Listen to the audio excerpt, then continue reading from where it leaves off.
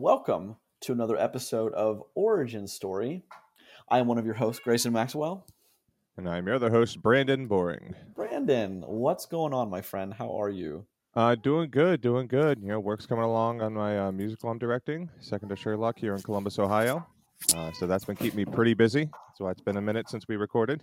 Uh, How's yeah, that going, that's by the way? You were telling me before we started yeah, shooting about everything is coming together.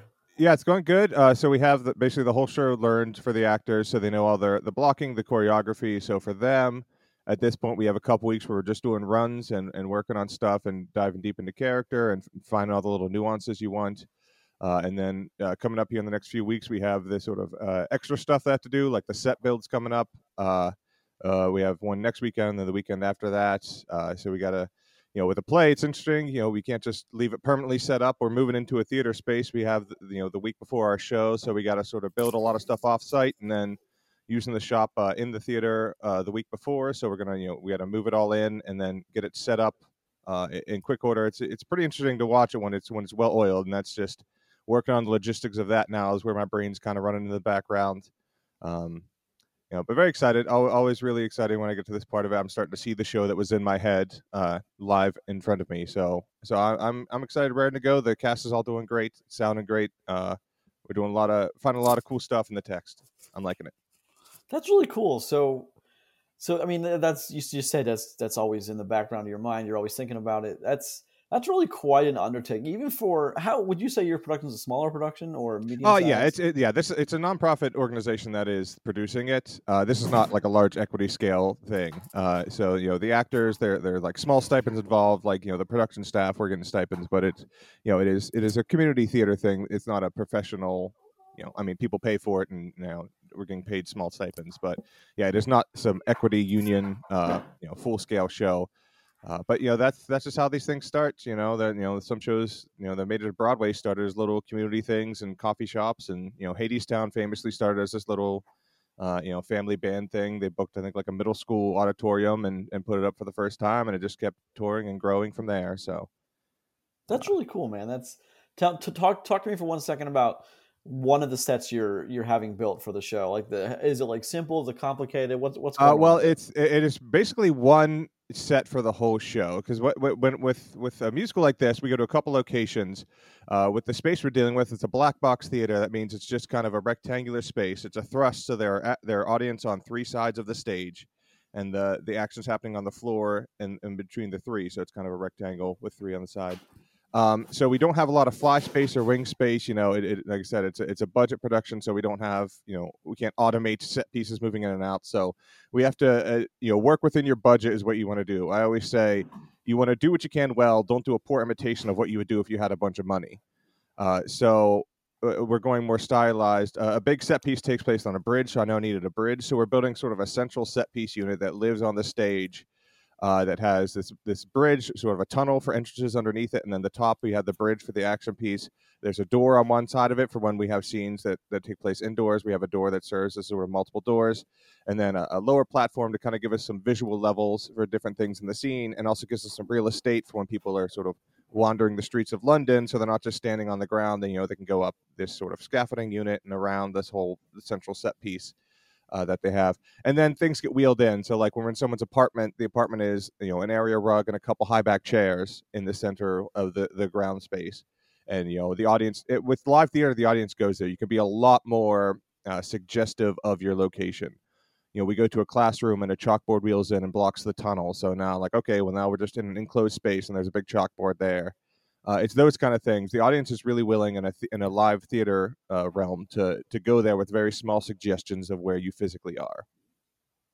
That's really cool, and it just what brought to mind was the I rewatched Hamilton on Disney Plus again, Mm-hmm. and that stage is always one that kind of was awesome to me. I mean, recently since I've seen Hamilton, but it Yes. was just it's like a rotating stage that they've built. Kind of the main stage on the outside, but the inside kind of rotates and like it just rotates to make different setups. And like I just think that was so clever Uh, of a setup, and it just uh, man, it oh just yeah, the blows my direction on mind. Hamilton's amazing. Turntables are kind of the hotness on Broadway right now. I mean, Hadestown famously has a turnstile on their table. Hadestown also, the center of it, the center circle is an elevator that can go up above the stage and also lower down, so people can come and disappear and appear from the center of the turntable. It's really cool. That Yeah, is that's super something a cool, lot of man. theaters are doing now with that on Well, you'll have Broadway. to keep us updated. We might get one more episode in before that debuts. That's in December, right? Yep, the 3rd through the 11th is Very cool. the time in Columbus, Ohio. So look it up, Second to Sherlock with Imagine Productions. You know, it's funny. The 3rd through the 11th is the exact dates I'm actually out of the country doing something, or I would actually come see it. I'm sorry, my That's how we know friend, we're but safe. Like, all right, Grayson's out of the country. Let's do this. fair enough. Well, that's good to hear that that's going well, man. You're gonna have to keep us updated on that. That sounds really cool. Something that I might want to sink my teeth into one day is I've often tried writing. I write scripts all the time. And I'm working on several, but I've also tried writing from scripts on stage. And let me tell you, it's a very different writing medium. Also, I mean, I'm telling you something you already know, of course, but Oh yeah, it's 100%. Yeah, it, just the tools you have at your disposal and sort of the way that the text lays and works for an audience is entirely different on stage. I mean, that's why you can tell there are a lot of adaptations of plays, and you can really tell if you're sitting there and like, this is just kind of like two people sitting in a room for an hour. I'm like, okay, this was a play, wasn't it? Yeah, yeah, it was. well, you know, it's funny. So I did work on Fences, the Hmm. Denzel Washington, Viola Davis movie, the first of August, the first to be adapted of August Wilson's plays. Yeah, And see, that was very much like you just said. I mean, there was entire chunks of like 20 minutes where it was just two people talking in a movie, and that's kind of like a you're really bordering on you're losing your audience completely. But it was very captivating the entire time. And I'll tell you what, when I had to go to set because it was actually within walking distance of the production office, when I hmm had to go to set sometimes to like take paperwork or get something signed, and I would just hang around for a second to see a take of Denzel and Viola. I would get towards the back so I could like exit without making any noise or anyone like looking at me. But yeah. watching those two off of each other is just it's just a rare treat that I'm just very thankful I got to see because I don't think many people have seen outside of people that work on movies with him or her. I don't think many people have seen that. Yeah. It's Well, just one of I'm those pretty sure things. Denzel's done some Broadway work before. Oh, he I has, and he's doing that with the. I think the Coen brothers are making it the tragedy of Macbeth, where the oh film yeah, it's also a very kind of a play like yeah. structure. So And that's that's the thing. one Like I'm they can still be captivating. It's just you can always, if you're paying attention, you can always tell when something was a stage show that is now yeah. a movie. Well, that's cool. You have to keep us surprised on what's going on with that. That sounds really cool, man. Congratulations early for that. Oh, yeah, thanks so much. Congratulations Yeah, early for that being a huge success. yeah, yeah. Now it's gonna look real bad if everything comes crashing down. Thanks a lot. I'm sure it won't. You're a smart guy. You know what you're doing. So all right. You have tuned into the latest episode of Origin Story. It's a spinoff of the podcast that I am one of the hosts of called For the Love of Cinema, where we are tasked every week with talking about the new releases a week after they've come out. And I very much enjoy doing that. However, lately I created this spinoff with a friend of mine growing up, Brandon Boring, who you just heard talk about his latest endeavor. We are going to dive into things that are not new and things that we want to talk about. And this week's topic is going to be Star Wars, the last three movies, which we've done. If you go on Podbean, you can find it on December 18th, 2019. So 12/18/19 is when we did Star Wars Part 1. And we talk about the first two trilogies, kind of what we loved about them, what we hated, in our opinion, why they worked, why they didn't work, and we got a little bit about the new ones, but not much. So we siphoned it off into two parts. But this is the second part of that, now renamed, now kind of folded into the spin-off series Origin Story. So with that said, Brandon, how say you with your revisiting, just really quickly revisiting the Star Wars episodes 7, 8, and 9? I enjoyed rewatching because I hadn't really watched any of them since 9 had come out. Not to look ahead too much to my overall opinion, but 9 kind of took the wind out of my sails there for watching the new Star Wars movies. So I enjoyed getting having a reason to go back and watch them all. And also, it's the sort of thing where after you see a movie for the first time and you watch it again, you get to sort of you already know the basic shape of it, so you can pay more attention to other little details. You're not sort of just catching it all for the first time. And so on all of them, even the ones I had seen multiple times, it was nice to like, okay, I'm aware of sort of what's happening here, so I can sort of pay attention to what I want and track different things as I'm watching the movie, especially knowing I was going to talk about them and having a rough idea as to our opinions on them, and sort of like, okay, well, why do I feel the way I do versus why someone else might feel the way they do. So that was a fun rewatch. If someone hasn't watched them in a while, I mean, chances are everyone has access to Disney Plus somehow. You can go ahead and watch them all; they're all on there. So um, give them all a watch, even if it's been a minute for you. I would say. I agree, and it's there. I mean, I also really enjoyed what I can separate my enjoyment from with movies. For instance, Star Wars. I can separate my enjoyment from my critical analysis. I mean, you and I were talking about before we started how a large portion of these three movies is just dumb caveman. Ooh, I likey that kind Yeah, of flashy light explosion yeah. fight. Yeah, I mean, a large part of that is I think kind of into the Star Wars narrative at this point is baked into the Star Wars DNA because I oh mean yeah, it was never I mean it was made as a B movie to begin with. It was a fun space adventure yeah. that I guess over the years was taken more seriously I think than it ever should have been. But that's kind of my take. Just that one statement there, I know is going to enrage a lot of people, and it's not my intent. It's just my personal take on Star Wars. How I mean, you can I know, Brandon, you and I have had so many discussions when we toiled away the hours working at a movie theater about the origins of Star Wars and how it started, what the intent was to continue it, and it just I don't think you can completely disagree with that statement, but I don't think you completely agree with it either. Oh no, I mean, yeah, it started. No one knew it was going to become the massive, international phenomenon it is, and anyone who acts like, oh no, from the beginning, whatever, even if he called it Journal of the Wills Part 9, whatever claims he has to a large part. I mean, anyone who's written anything, in the back of your mind, especially anything that is like within an sort of epic genre. In the back of your mind, you think like, oh well, if the story goes on, I might do this sort of thing and that sort of thing, but you're still writing the one thing as the one thing. So Star Wars was what it was when it was made, and it was a fun sort of throwback to the serial action adventure film, and it's great. It's great as that.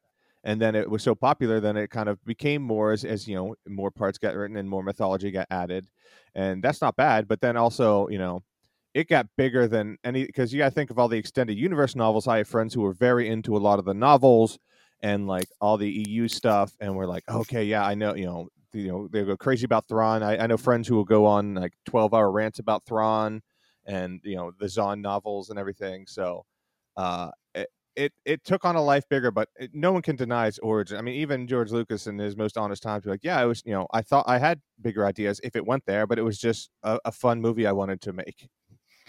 I That's interesting you bring up those novels because people are kind of ravenous about about the extended Star Wars universe that I think for a large part stayed kind of out of the movies and never really found its way into because it just there's a lot of content there. We're talking like how many books? Like 40 books, maybe Oh, more than so, that. so many books, and it's hard to Yeah. say which ones were canon and which ones were not.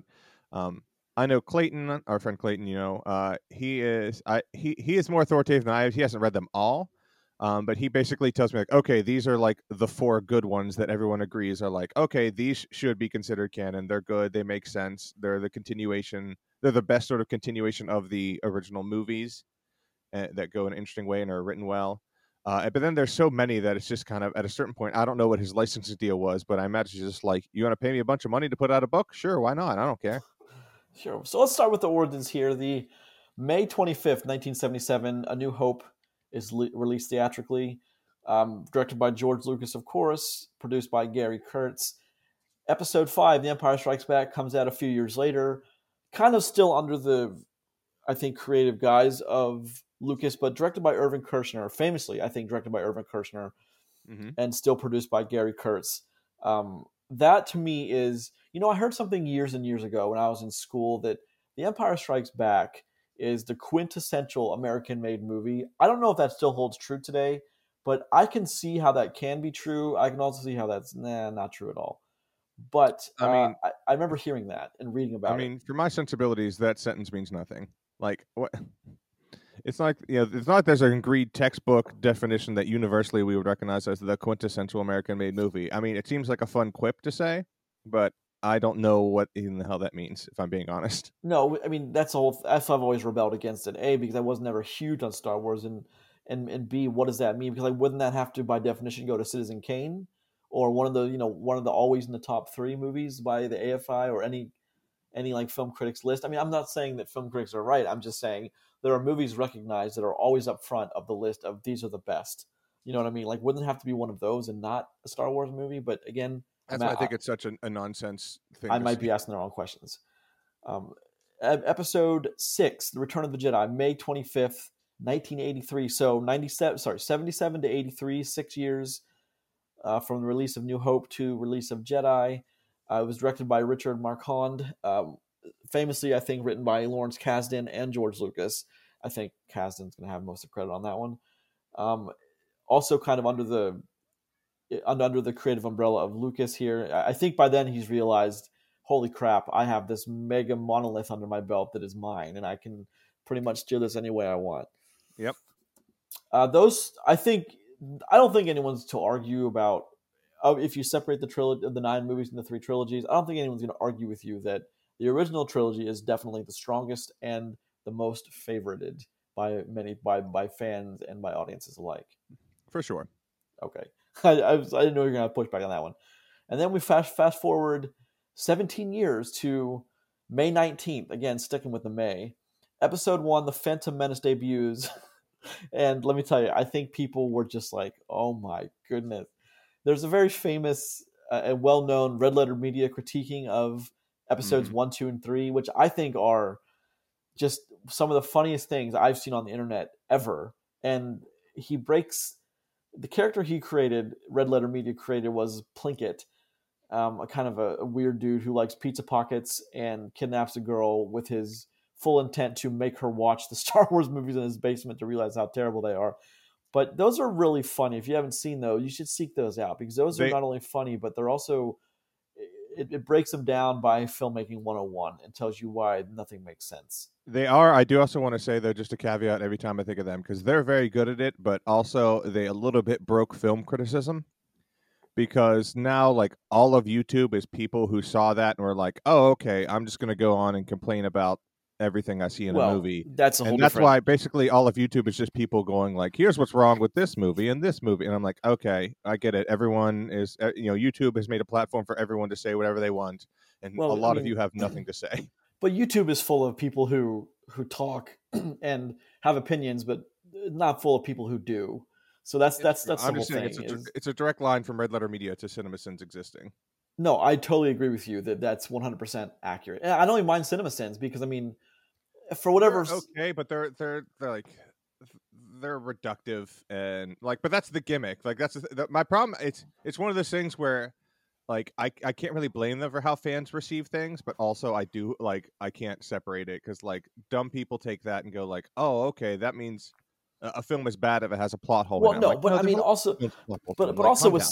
CinemaSins, you can tell they have a bias towards some things, and of either way, a bias of hate, a bias or love towards some things. And for instance, there's a movie with Charlize Theron that they add a sin they add a sin because he says, and I'm adding a sin because Charlize Theron is not in my lap right now, and then they add a sin. So I mean, like obviously there's a little grain of salt, tongue in cheek there, but Yeah, like I said, it's more how the larger populace then takes that material and how they right. because obviously they're also being a caricature of a character. Like that's the thing. All the good ones, like Red Letter Media and them, they're characters they're playing that aren't like obviously Plinkett is they're not actually men kidnapping women and tying them in a basement and Feeding them talking pizza about their pockets, right, son. right. Like, yeah, it's a character they're doing that then gives like these gross, oversimplified black and white statements about things. Then I'm like, yeah, it makes sense for that person to be doing it. That's not your worldview. Shouldn't be black and white about everything. Like, No, of course not. But that's yeah. what So, YouTube but has yeah, turned that was a into. little Is tangent. I'm sorry. It's just every no, time I no. think about it, I'm like, I love Red Letter Media. I've been watching a lot of the best of the worst lately as I sort of do other things. It's my background. A lot Phantom of fun Menace, on this. May 19th, 1999. Episode 2 actually came out on my birthday, May 16th, 2002. And episode 3, episode 2, Attack of the Clones. I said Revenge of the Sith. Episode 3 is Revenge of the Sith, May 19th, 2005, keeping the 3 years apart. Mhm. All of them probably infamously directed by George Lucas. All There, 100% Lucas joints, and you could see like if you look at those, if you study them, you really get like what Lucas likes about the Star Wars adventures, which is fine. Like I think separated from then, if you don't feel so attached to what you want Star Wars to be, what you want these movies to be, like okay, the creator did what he wants with them, and you could see the sort of things he likes and the melodrama and the opera of it. Um, and also like if you think about them as movies for kids, I'll be honest, I was in sixth grade I think when the first one came out, when episode 1 came out. I remember going to see it in theaters, and when I came out I said I loved it. I was like, that was so fun because there was a pod race and lightsabers well, and all sorts of stuff. there's a so I went. We had graduated. We're really deep into the. What's our time? We're at 20 minutes already. We haven't started talking about the movies, but So just yeah. we You we're wanted me to gonna, engage, buddy. I'm gonna engage. we're gonna start talking about the movies in minutes. I swear to you. But Yes. we are. I grad.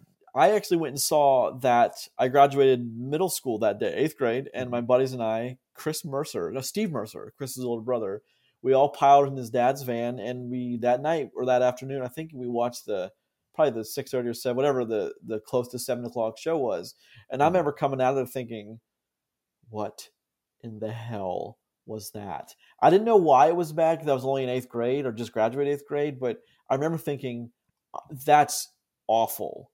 What Yeah. in the hell Yeah. Well, happened? I'm just letting you know, as someone who's a little younger, I was like, No, no, Darth no, Maul looks cool as shit. no, He no. had I totally two get that. lightsabers in one. Sign me up. Best movie ever made. But this is the reason I was so excited about doing this particular episode, and particularly with you, is that's where my there's where my elitist, egotistical mind started, was seeing Phantom Menace and Oh people boy. talk, and not in my mind able to separate that. Well, Grayson, you should read the room here. If someone says they like the Phantom Menace, Attack of the Clones, Revenge of the Sith, maybe they're just Star Wars fans, and maybe they're being a little easier on the movies than critics were because they like them and they want them to be good. And I was never like quite understood that. But I was like, that movie is complete garbage. What do you mean What do you mean you like it? And that's the that's the me you remember, Brandon. Yeah. A grown up Yeah. version. And that makes sense. And honestly, because people don't like to talk about this, but by and large, the fan base were like very favorable to episode 1 when it came out because we just wanted to like it. If you go in wanting to like something, you're gonna like it. Like No, of course, that's if the you whole tell yourself thing. this is gonna be good, and then eventually with enough time, we're like, oh wait, maybe Jar Jar Binks is embarrassing. Well, no, I mean, that's the whole thing, but Yeah. we've talked at length about that, and if you're listening to this episode, you have seen the Star Wars prequels. I'm sure more times than you have fingers on at least one hand to count, and that's fine. There's nothing wrong with enjoying those movies. I like to think there is, but there's nothing wrong with enjoying them. As a matter of fact, I'm going to make a bold statement here and say those are more Star Wars than the sequel trilogy is Star Wars. Mm, I mean, depending on how you The, define it, at the very DNA of what Star Wars is, that's what I'm saying. I mean, they're what George Lucas wanted them to be, so by that definition, sure. It's hard to say. I understand how you could say that, but since there's no like, and that's my problem is since there's no like agreed upon definition of this is what Star Wars is, that everyone has their what Star Wars is to them. That's why I think a lot of people got upset at different times in the new trilogy, is because they had their idea of what Star Wars should be, and when films didn't do what they wanted Star Wars to be, they got upset. Agreed. I mean, but welcome to having an opinion about movies 101 is right there. Mm. I mean, that's what YouTube is, to me, is like infamously famous for, is giving people who a platform to talk about things when they otherwise probably wouldn't have one. Not that's a bad thing often, but it can be. Like you said, Grayson talking and when he was 17 about these movies would have been an awful thing because it would have just been terrible. Yeah, I would kept telling you like, oh, I'm busy. I'm sorry, buddy. I can't make the record. I don't know. I got a lot of stuff. Brandon, I'm literally watching you in your house watching TV. Trust me. You're like, no, I'm really busy. No, it's this work. It's for Sherlock. I'm character study. It's important. All right, and then we come to, of course, the movies we haven't talked about, but a few words is the sequel trilogy. Episode 7, The Force Awakens, debuted December 18th, 2015. I think fans liked it. I think there was a general very much like, and the tomato meter is 93%, with the audience score being 85%. I don't know Yep. about you, but I will take those numbers any day. If I ever make a movie and I get those numbers, I'm going to be ecstatic Oh yeah, and I'm because guessing those are that the great audience numbers. score has come down in recent years. I'm guessing when it first came out, it was probably in the 90s as well, because it was when it first came out, it was largely enjoyed by the fan base, I think so. Well, Wayne, I myself think included.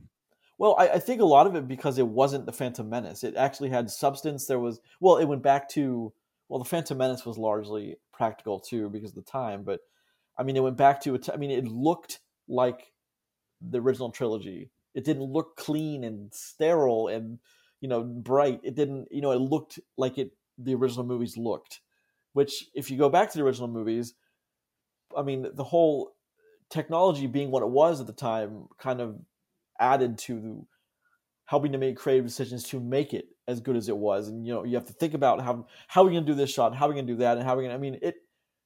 There's all kinds of stories with cinema through the years of because of technology wasn't where they needed to be, but they still needed to get a certain shot or a certain thread in there. They had to do it, and they had to come up with a creative way to do it. I mean, the opening shot of Star Wars, I always say, is one of the most one of the most brilliant ways to open any kind of movie. It tells you everything you need to know in the first 20 seconds about what's going on without any words, nothing. There's no, that's it. It's all you need to know is right there without any dialogue. And I thought that was all, I'm always been a fan of that. Always, always, always been a fan of that. Yeah, I mean that. I mean, yeah, just on the aesthetic level, though, going back to practical sets, physical things. I mean, that was honestly most of the marketing was just, hey, look, here's this ship that we built. We're on the landing base. Look at this. I can walk around in it. Like that was 90% of the marketing. I feel like when Force Awakens was coming out. Well, because I mean, that's what I mean. The whole thing with the prequels was it shot everything is shot in front of a green screen. Like I think they wanted to capitalize and make sure people understood this wasn't that. It's going back to the roots of Star Wars. Oh no, I get it. And honestly, a large part of the fan response, I think, is based on how they felt about the prequels. Um, yeah. Yeah. We'll get into when we want to break down specific films. I don't know if you want to introduce all three with the dates and everything, or you want to talk about each one now.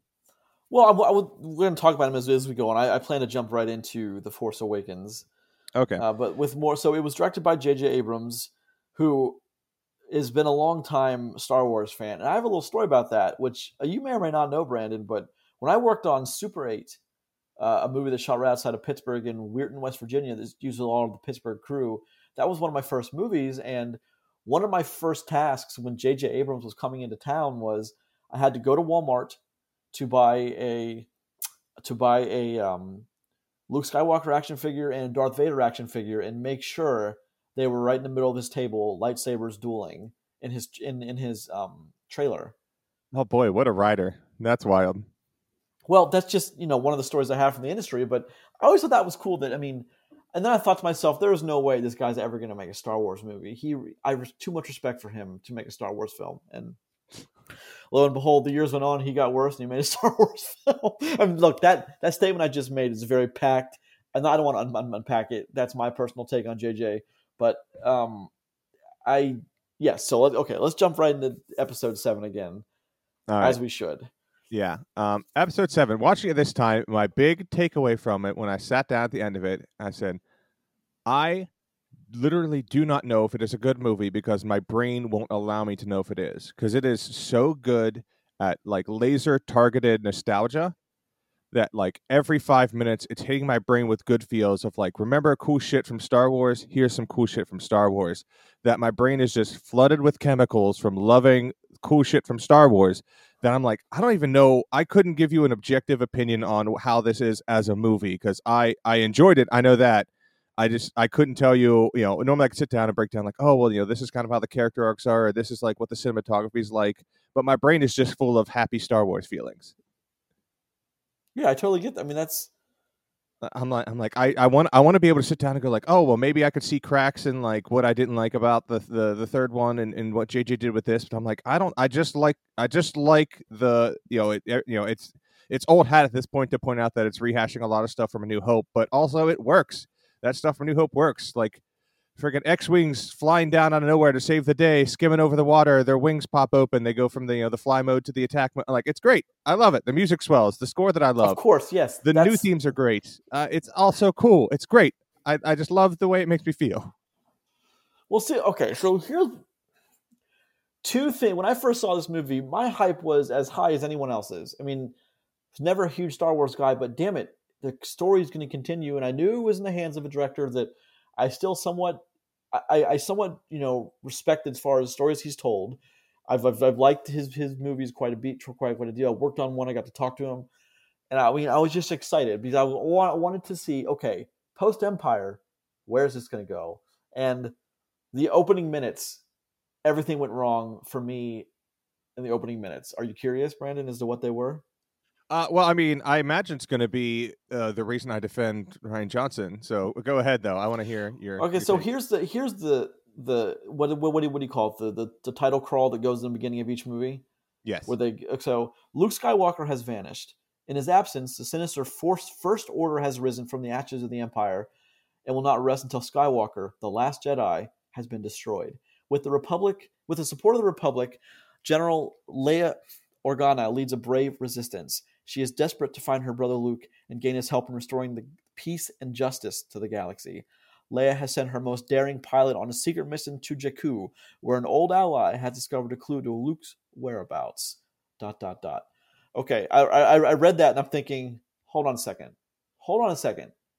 After defeating the Empire, the Resistance allowed something else to come in its place. That would be like after World War II, the world sits around while Germany rearms a third time and starts a third war. That's exactly what that. And before you're like, not no, I don't think that. No, that's exactly what it is. One All right. hundred percent, that's what Uh, it is. Buckle up. You might be prepared for this. I agree with you. Oh man, I Because didn't expect that. here's the thing, though. Because that was set to film, I think it created the situation that I think Ryan Johnson responded to that fact. Instead of ignoring the fact that, wait, you just let a new Nazi regime rise again in our absence, our heroes just did that. He explored like, okay, that happened. What does it mean? So that is my big takeaway. But I agree because it's a wild place to take it. Like if you sit down and go like, well, I want it to kind of be like that, so we need a big uh, you know, enemy force, already there. We need an empire in place for them to fight against because I want it to be very similar to the feeling of A New Hope. So the problem is, it's like, well, what's the most convenient way to do that? It just happens. We'll just set it up before the text scroll, and there it is.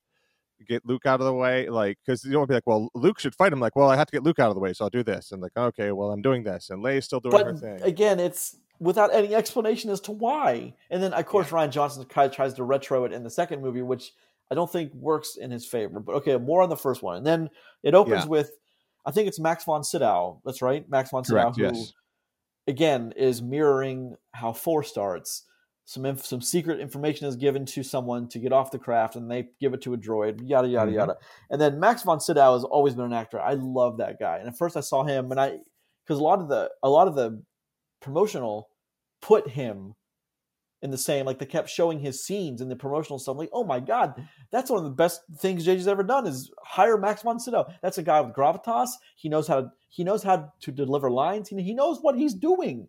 And Mm-hmm. then just as soon as they introduce him, they kill him. And I remember I saw it with my brother who I drug, and I do this in a very sold out theater. I go, I sigh as loud as I mean, it just came out, and my brother just tapped me on the shoulder and goes, "It went bad before there was even an image on screen. It went wrong."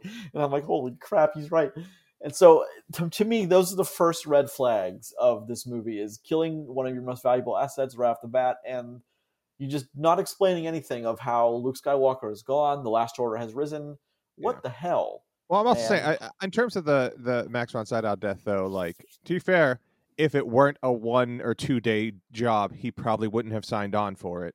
So I think if it wasn't that, then it he doesn't sign on for it. And well, you're also, you're you're you're right, but also to work with. but also, like, it gives weight to the first, or like, that's the thing, by casting someone that with that much gravitas, because the idea is this guy has been fighting in the 30 years we haven't seen.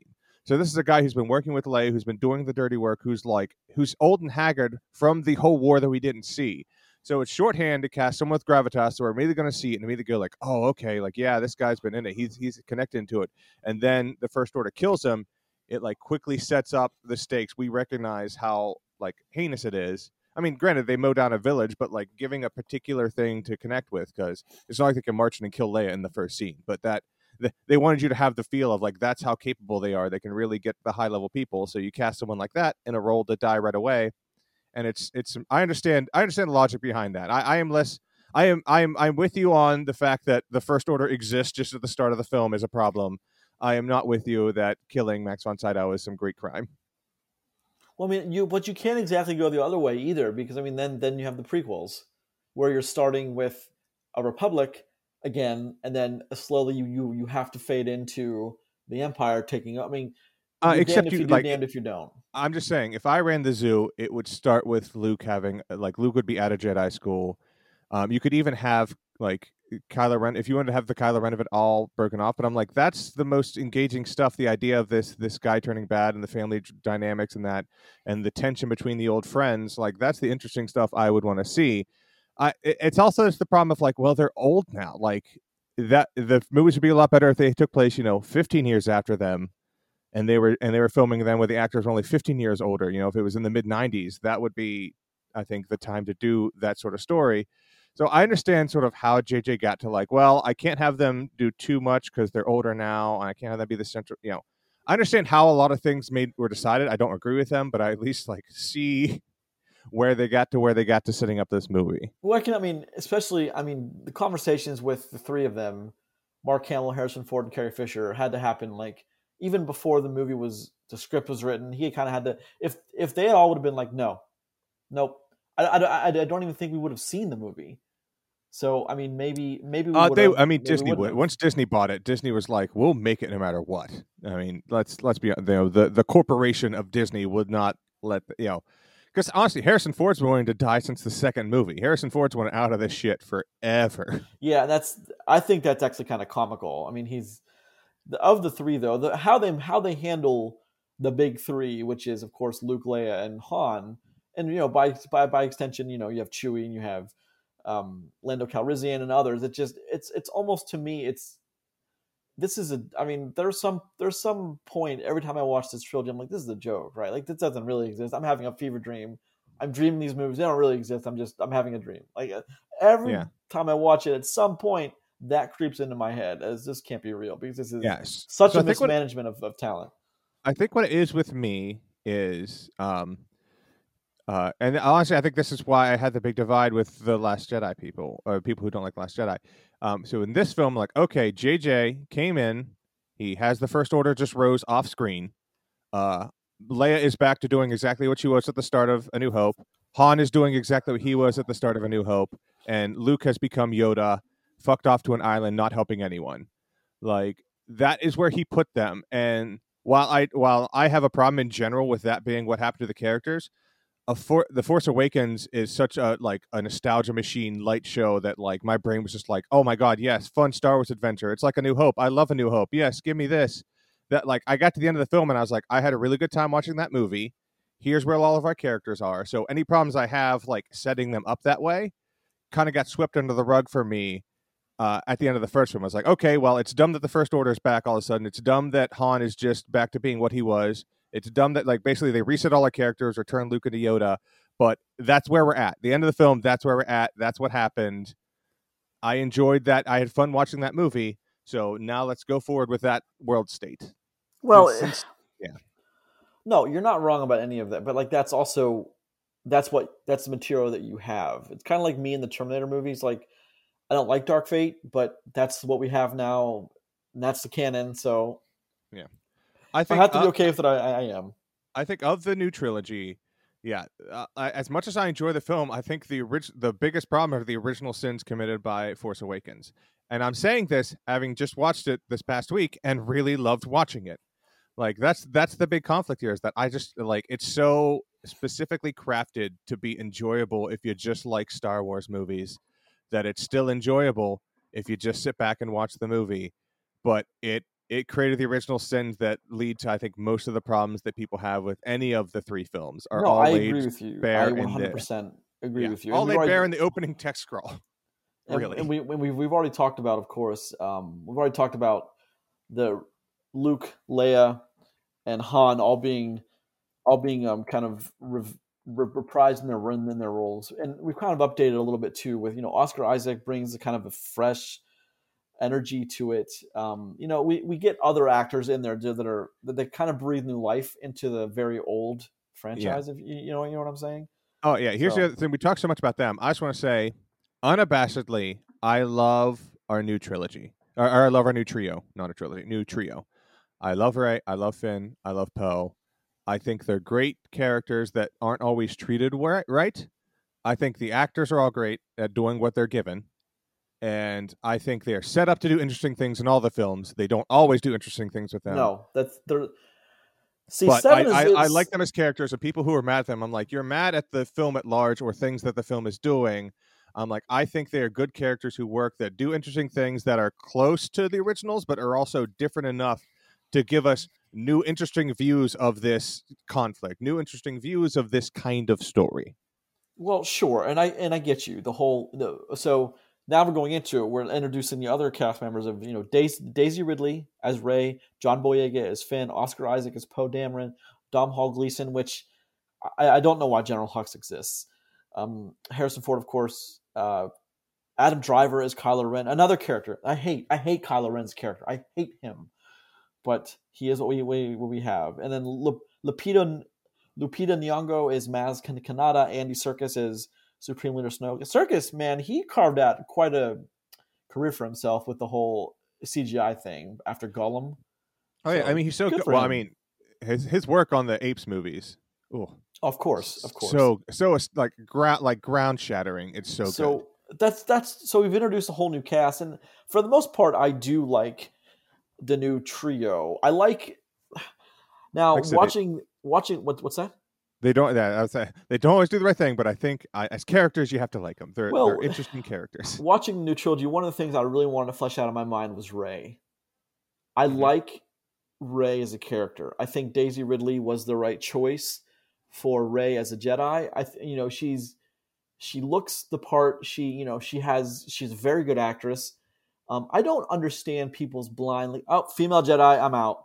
Like I just don't understand that kind of Uh, it, analysis. people are bad and don't deserve nice things is the answer. There are I just awful don't people in the understand. world. Well, it just doesn't make any sense to me because I mean, you're gonna judge because I remember the whole thing when it was revealed that Ray was Ray was the main character and she was a female and she's gonna be a Jedi. People were like, "Whoa, whoa, whoa! What are we doing here? This is Star Wars. This is a man's business." And I'm thinking to myself, "You guys, I mean, she could be okay. I don't. How can you judge on something you haven't seen?" So Exactly. Yeah, those are the worst kind of people. If you're one of those, I don't care if you listen. Stop listening. We don't it's want your listen. well, it's yeah. I mean, that's you're a hater for being a hater. But here, so I don't have a problem with the cast. Where I have a problem is things like Captain Phasma. Is I have a problem with the opening title crawl, killing off Max Van Sydow quickly. Though I understand why they do it. I understand. One thing I hate beyond anything is I love it actually that it's brought up when Maz looks at Finn and goes, "You live enough lives, you live long enough, you see other people's eyes." And then Hmm. that to me is one of the most interesting things that JJ set up in the first one, but never answered. Again, it's frustrating, and it's It's. I mean, that's the classic JJ. This sounds cool and mysterious. There we go. Moving no, on. of course. I mean, it's something he definitely planned on expanding on until he didn't Yeah, do 8, and you're then he did pretty 9. But confident. You say he plans on expanding on like. I mean, I think we learned from Lost that like, yeah, he plans on expanding on them. Like, eventually we'll figure this out. Like that is his plan. Is eventually we'll do something with this. He didn't write that line knowing what the fuck it meant. He wrote that line knowing that it was cool and mysterious, and people are going to be intrigued by it, and that'll be something we can do with later? Question mark. sure, I mean, I get that. I do. Please don't think I don't. But it's just you don't bring up that line of dialogue without, at least in your mind, planning. At least then planning to return to it. Like you can. I just mean, yeah. We'll get to it, and not just like I have no like you wouldn't put that in unless you at the time thought you're going to return to it. Because I remember all these things swirling about how is that going to be Darth Vader reincarnated? Is what's it? Who is that? Like that was the most asked question of Episode 7 was whose eyes was Maz telling us it was in there? To me, that's the most interesting thing of the episode 7 is that one singular aspect of the movie is right there for me. I don't know how you Ooh. feel about that, but My controversial opinion, my most intriguing thing in episode 7 is the last shot. of when she's on the island with Luke. Yeah, because she is set up, basically she is, as a character, is a Star Wars fan. Like, she has Star Wars action figures in her base. She's grown up dreaming about the cool stories. She lives in a crashed Star Wars vehicle. Like, she is, as a character, both literally and figuratively, a Star Wars fan.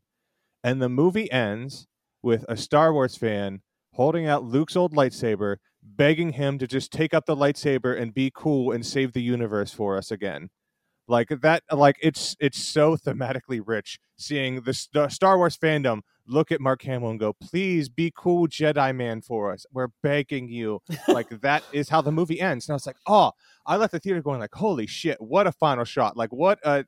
It's like on the nose, but it's the kind of on the nose that I love, because it's Star Wars fans begging Luke Well, Skywalker to here's come the be a thing. cool Jedi again. Here's the thing: is that was all, and again, being the digital age, anything after 2000, you can't keep secret for shit because of the internet. But wouldn't that have been something? As if no one even like he sent a second unit to go film that. Mark Hamill was completely kept under wraps. Maybe like paid to live on an island resort somewhere after he shot that, just paid to not communicate with anyone.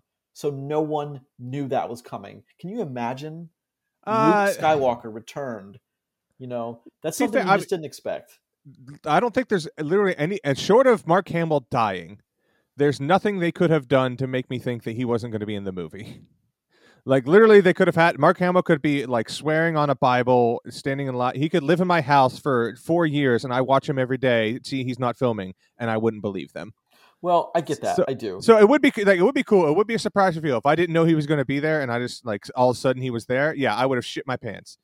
But I don't think there's anything they could have done to make me actually believe that Luke Skywalker wasn't going to at least appear in the film. Well, I mean, if they had done the scenario I laid out, and then you'd seen 98% of the movie, and then there at some point you're like, okay, well maybe he's not going to be in this movie, and then Ray lands on the island. You're like, whoa, what's this? Walking around, see a hooded. See, they shouldn't have even revealed him because we all knew who it was. We all knew that was Luke Skywalker. Even if you went in a coma in 1977 and woke up in the movie theater watching those last minute and a half, you knew who it was. Fair, I but mean, also, if I may say, some top level acting from Mark Hamill in that moment. The look on his face, it's like it's soaked in pain and regret, and he knows what's being asked of him, and like he knows that she doesn't know what she's at. Like, he doesn't say anything, but just the look on his face when he looks down and sees the lightsaber is so good. He crushes it. He doesn't say anything, but it is A-level acting, in my opinion. well, the other way you bring him in is, of course, going the route that these movies should have gone was it is a time of peace, and there's just things that the alliance is a new governing power, and they have to keep peace. Kind of like a police force that chases down thieves and whatnot, and they're starting to investigate things that don't sound right. That things that don't sound right that could lead to bad. So they start investigating it, and of course, that's the first movie is the whatever power is trying to rise is now known. But our characters are pinned down. They got nowhere to go. That's it. This is the end for Finn, for Poe, for Rey. And then all of a sudden, out of nowhere, you hear a lightsaber come on. And then there's Luke. And everyone says, but Jedi's using defense. He doesn't attack. Yes and no. Jedi's can, and if they feel threatened, they can. If they're protecting someone, they can. And I hate the fact that we're like, he would never have gone on the offensive like that. I'm trying to make my most dorkiest voice I can. But Gotcha. I disagree with you. You don't introduce a character, you don't reintroduce a character like Luke Skywalker. We're talking one of the OG characters in film that everyone wanted to come back. We're talking like one of the most recognizable names in the medium itself by having him toss his lightsaber over his shoulder and drink milk from a weird space animal's udder. Well, first, that's moving on to the not how next you do it. film. If you want to move on to the next film, No, we no, can. I don't. But also, I just want I'm to saying say how you don't do it. the exact thing you just described is the end of Mandalorian season 2. Well, because Disney learned. Disney was like, heard people say, what the fuck? How did you bring Luke back like that? And then they're like, okay. We're going to give you what you asked for. Here it is. I also love that ending of Mandalorian season 2 because that also tells you definitively when Mandalorian's taking place. They tell you that in the first season. They talk about how recently the Empire fell in season 1. People weren't paying attention. No. But I mean, they talk about it and they give you visual clues, but you don't know if it's been a year, it's been 2 years, 3 years. I mean, the character of Luke. Regardless, I never had any problems with the timeline. I feel like the general populace did. I'm like, why are people having a hard time with this? It's pretty easy. Well, I remember reading things that people were like, no, it's after 9. I'm like, they talk about the Empire. They don't talk about the First Order, and you see stormtroopers' helmets on. That's the thing. People are dumb. That's the problem. you always forget that part. People are dumb. So 7 on with 7 then is Yes. the reintroduction of Han Solo as, I'm happy to say, Han Solo being doing some more smuggling stuff, being those great Harrison Ford one-liner quips. Kind of Han Solo was the same character he was, just older, and I'm happy to say that's the case. You're okay. I enjoyed it, but I'm not happy that they undid all the character development of the first original trilogy. I mean, he grew as a person, and now he's literally back to where he was before he met Luke.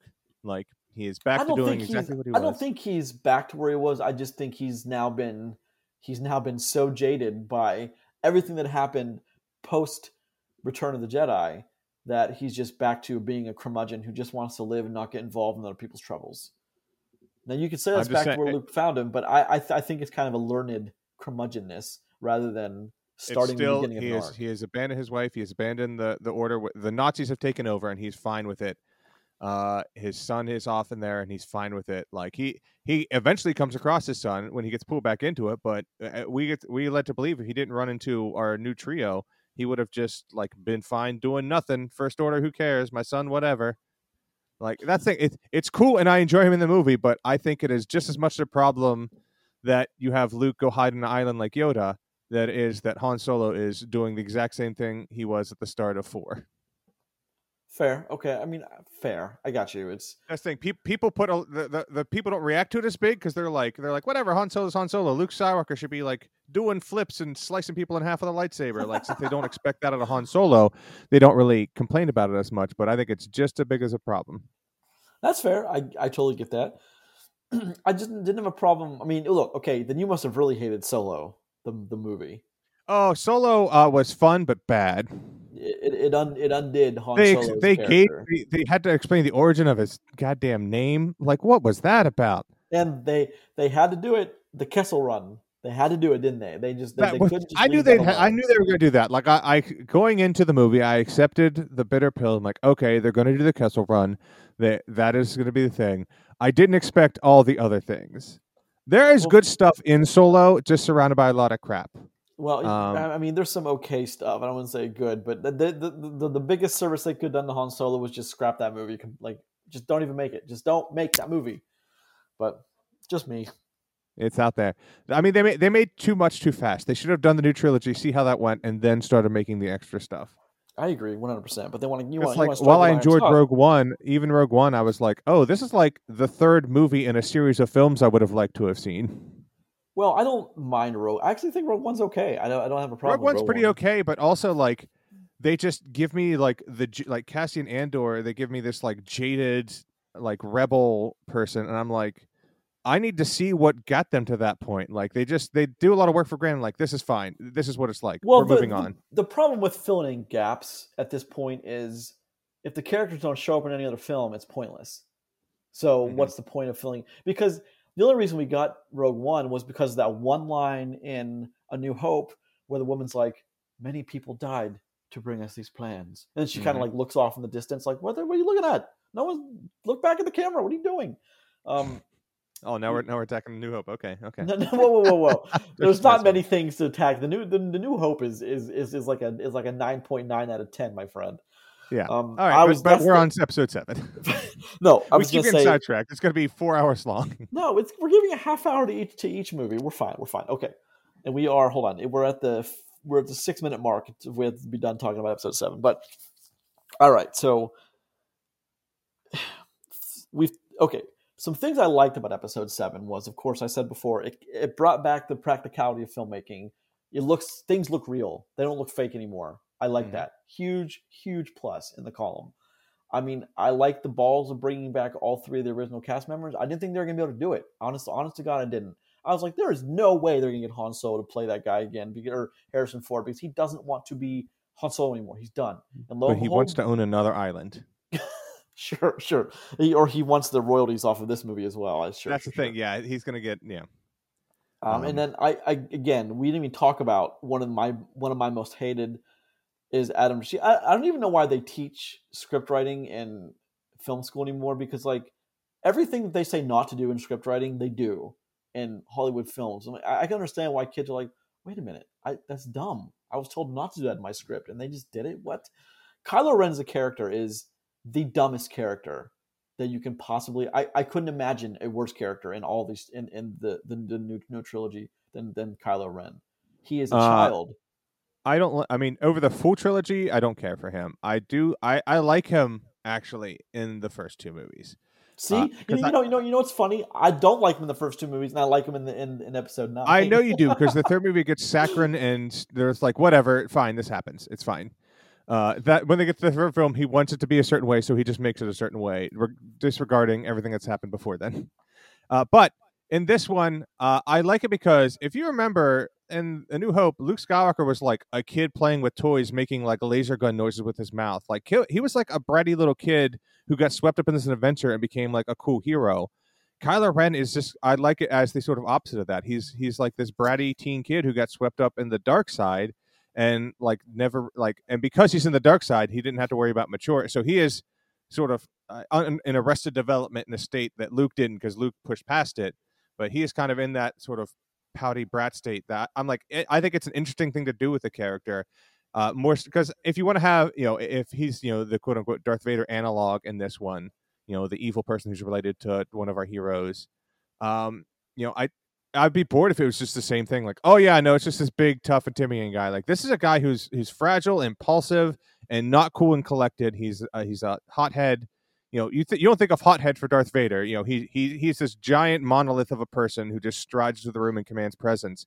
And this is this weedy little Well, firebrand of a kid. here's the thing with Darth Vader is there's a yin and a yang to Vader. He is calm, cool, collected. He's powerful, but then in Empire they show you how fragile he actually is by showing you that big egg like machine that he wakes up in every morning and takes his helmet off, and like you see a little bit of the vulnerability of him. And Kylo Ren, there is none of that. There is none of that.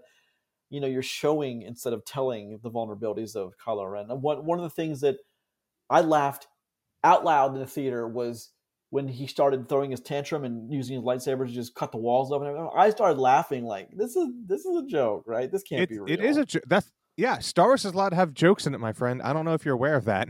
But that's not meant to be taken. That's meant to be taken as, oh no, he's angry, he's upset. It's not. It's they have stormtroopers go up and walk backwards. It's a joke. They know Oh, it's no, I mean, funny. okay, we're gonna disagree on this one, but I don't. The way they show that he's mad is you waste Adam Driver with Kylo Ren. To me that's Adam Driver's worst character to date is Kylo Ren, because he just the script must not have afforded him the quality that he's used to. I guess that's what I'm gonna say about that.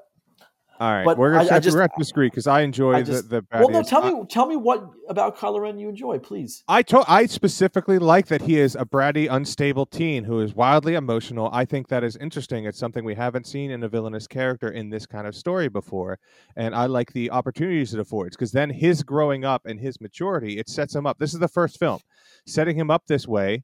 He has his flaws. He kills his father impulsively. We know that's going to come back to haunt him. He got shot with the bowcaster, and he goes for a fight that he's going to lose because he's bleeding out in the middle of this fight. He sets himself up for failure because of his impulsiveness. That is his downfall. The villain's flaws lead to their downfall. It is an interesting pathway to show. It's something that I've not seen in a villain in this series before. I think it is an interesting way to be connected to our original trilogy. You may not agree with everything they do with that, but I like the connection to that. And I like him more in the second film because I like where they take him. So I think this is a fine setup for something I like what they do. We're running out of time though, and I just want to shout out a couple quick things from this movie. A few things that J.J. Abrams, being a Star Wars fan, he did a couple cool things. One of which is just a lightsaber battle in the snow is a great idea. because you have flecks of snow hitting the saber, you have steam off Yeah, the of ground, course. I was good. That was my just next topic. visually Was that fight? gorgeous. Every time I watch the movie, I'm like, oh right, it's just breathtaking. Whatever you think about the characters and the story, in that moment when they start lightsaber fighting in the snow is amazing as a fan. Uh, and also, I love some of the stuff he does that feels decidedly not Star Wars. That shot in the beginning where we show like on the troop transport of the like flickering lights of all the stormtroopers standing there, it feels more like a modern war film, getting on the ground and sort of going. Since we have a stormtrooper character this time, he takes us sort of in the point of view of the stormtroopers going down on this raid. That is interesting and new and something that wasn't done in the old Star Wars films because we didn't have a stormtrooper point of view character. But also just some of the film language he uses for that is I think more modern than you expect out of Star Wars. And I thought that was really cool. Even this time, I loved seeing that stuff early on. And the point of view of watching stormtroopers just like attack this village, you really sort of get the visceral nature of the crimes they're committing. I get that. I mean, those are good points about, especially about Kylo Ren. It's not like I hadn't considered him. I just still don't. I still would have And written it differently. yeah, you But don't have to like him, but I think you don't have to like it, but I think you at least have to understand how someone could like it. no, of course, and of course, I 100% agree with what you're saying. Yeah. You're telling me you'll like him, and I wish just, and I'll say this a few more times. I wish JJ had just made all three movies, so we saw the characters go where he had envisioned for them anyway. That's what I wish the most for this trilogy was. He would have I made wish all they had three. sat down and planned out a trilogy, no matter who did it. If they had planned out the full arc I instead of agree. just going piecemeal, I think it'd be better. Even if it was different directors, if they planned out the whole arc, it would be better by and large. But So, I mean, out of a score of 10, what would you give Episode uh, 7? again, my opening saying I have a hard time judging this as a film because it's so good at pressing on my nostalgia brains. Um, I mean, probably even honestly, I enjoyed a lot. So probably still somewhere 7-8 range. I Yeah, that really was have a lot of fun with it. I would say about a 7, 6.5, 7-ish. Yeah, like I understand the writing problems and what they did with the characters and the opening scroll and all that, but I just have fun watching this thing. See, I don't have a problem with what JJ set up as much as you did. I don't know. A lot of the problem for me comes later. But in this next movie, well, let's jump right into it. Star Wars Episode 8, The Last Jedi, came out in 2017, December of 2017.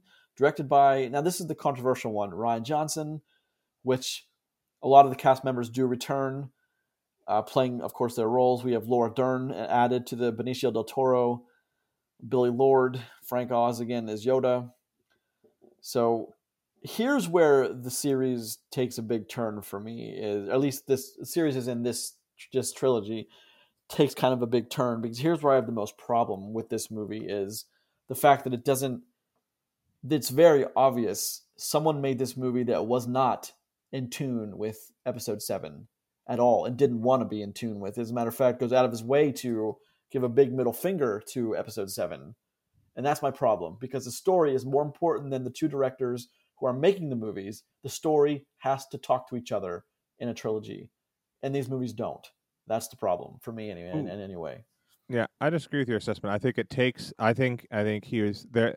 That's that. It's not a perfect movie. There are things I would do differently if I was doing it. If he brought me in like 6 months before, he's like, "Here's what we got," and I was script doctoring him, I would give him. I have a number of notes I would give him, but by and large, I think he looked at the end of Episode 7. Here's all the characters. Here's where they are. Here's the story told so far.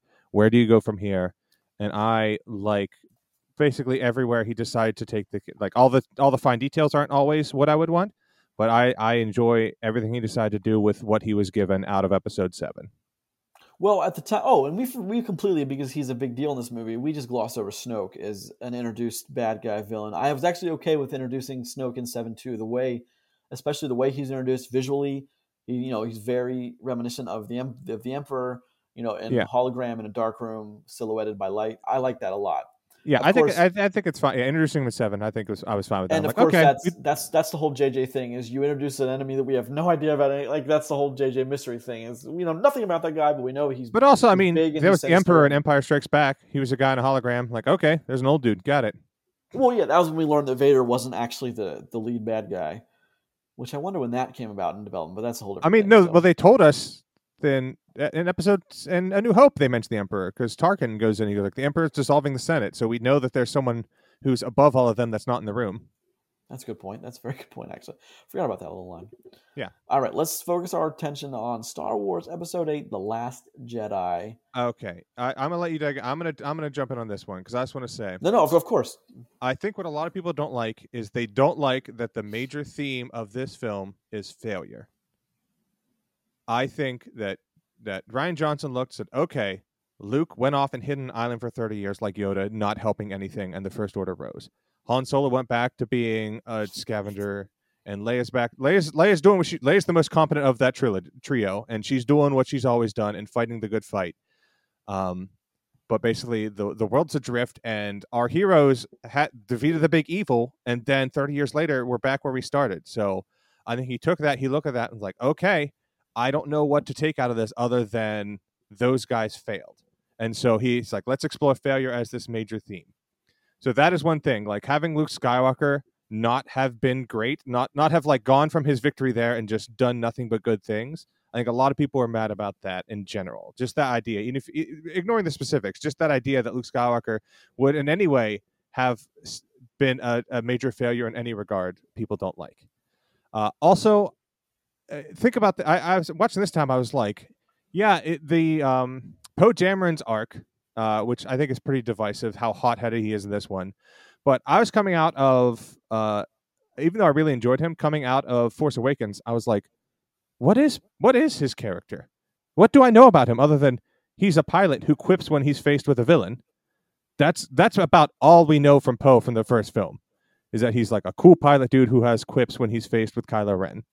So like I don't know what I would do with an arc of that. So I'm like, okay, I could see from his point of view, he's like, well, what is he wanted all the new characters to have a journey to go on, and so Poe's he's like, okay, he needs to learn the difference between hot-headed action and leadership, and you may take offense to how they accomplish that, but I think that is a worthy arc to assign him. I think he gets Finn exactly right. I don't like all the details of what he does, but Finn at the end of the first film hasn't really signed up with he doesn't really care about the resistance in the first. He just wants to get away from the First Order, and he cares about his friend. So this movie is designed to take him on an arc from caring about individuals to caring about causes and ideals.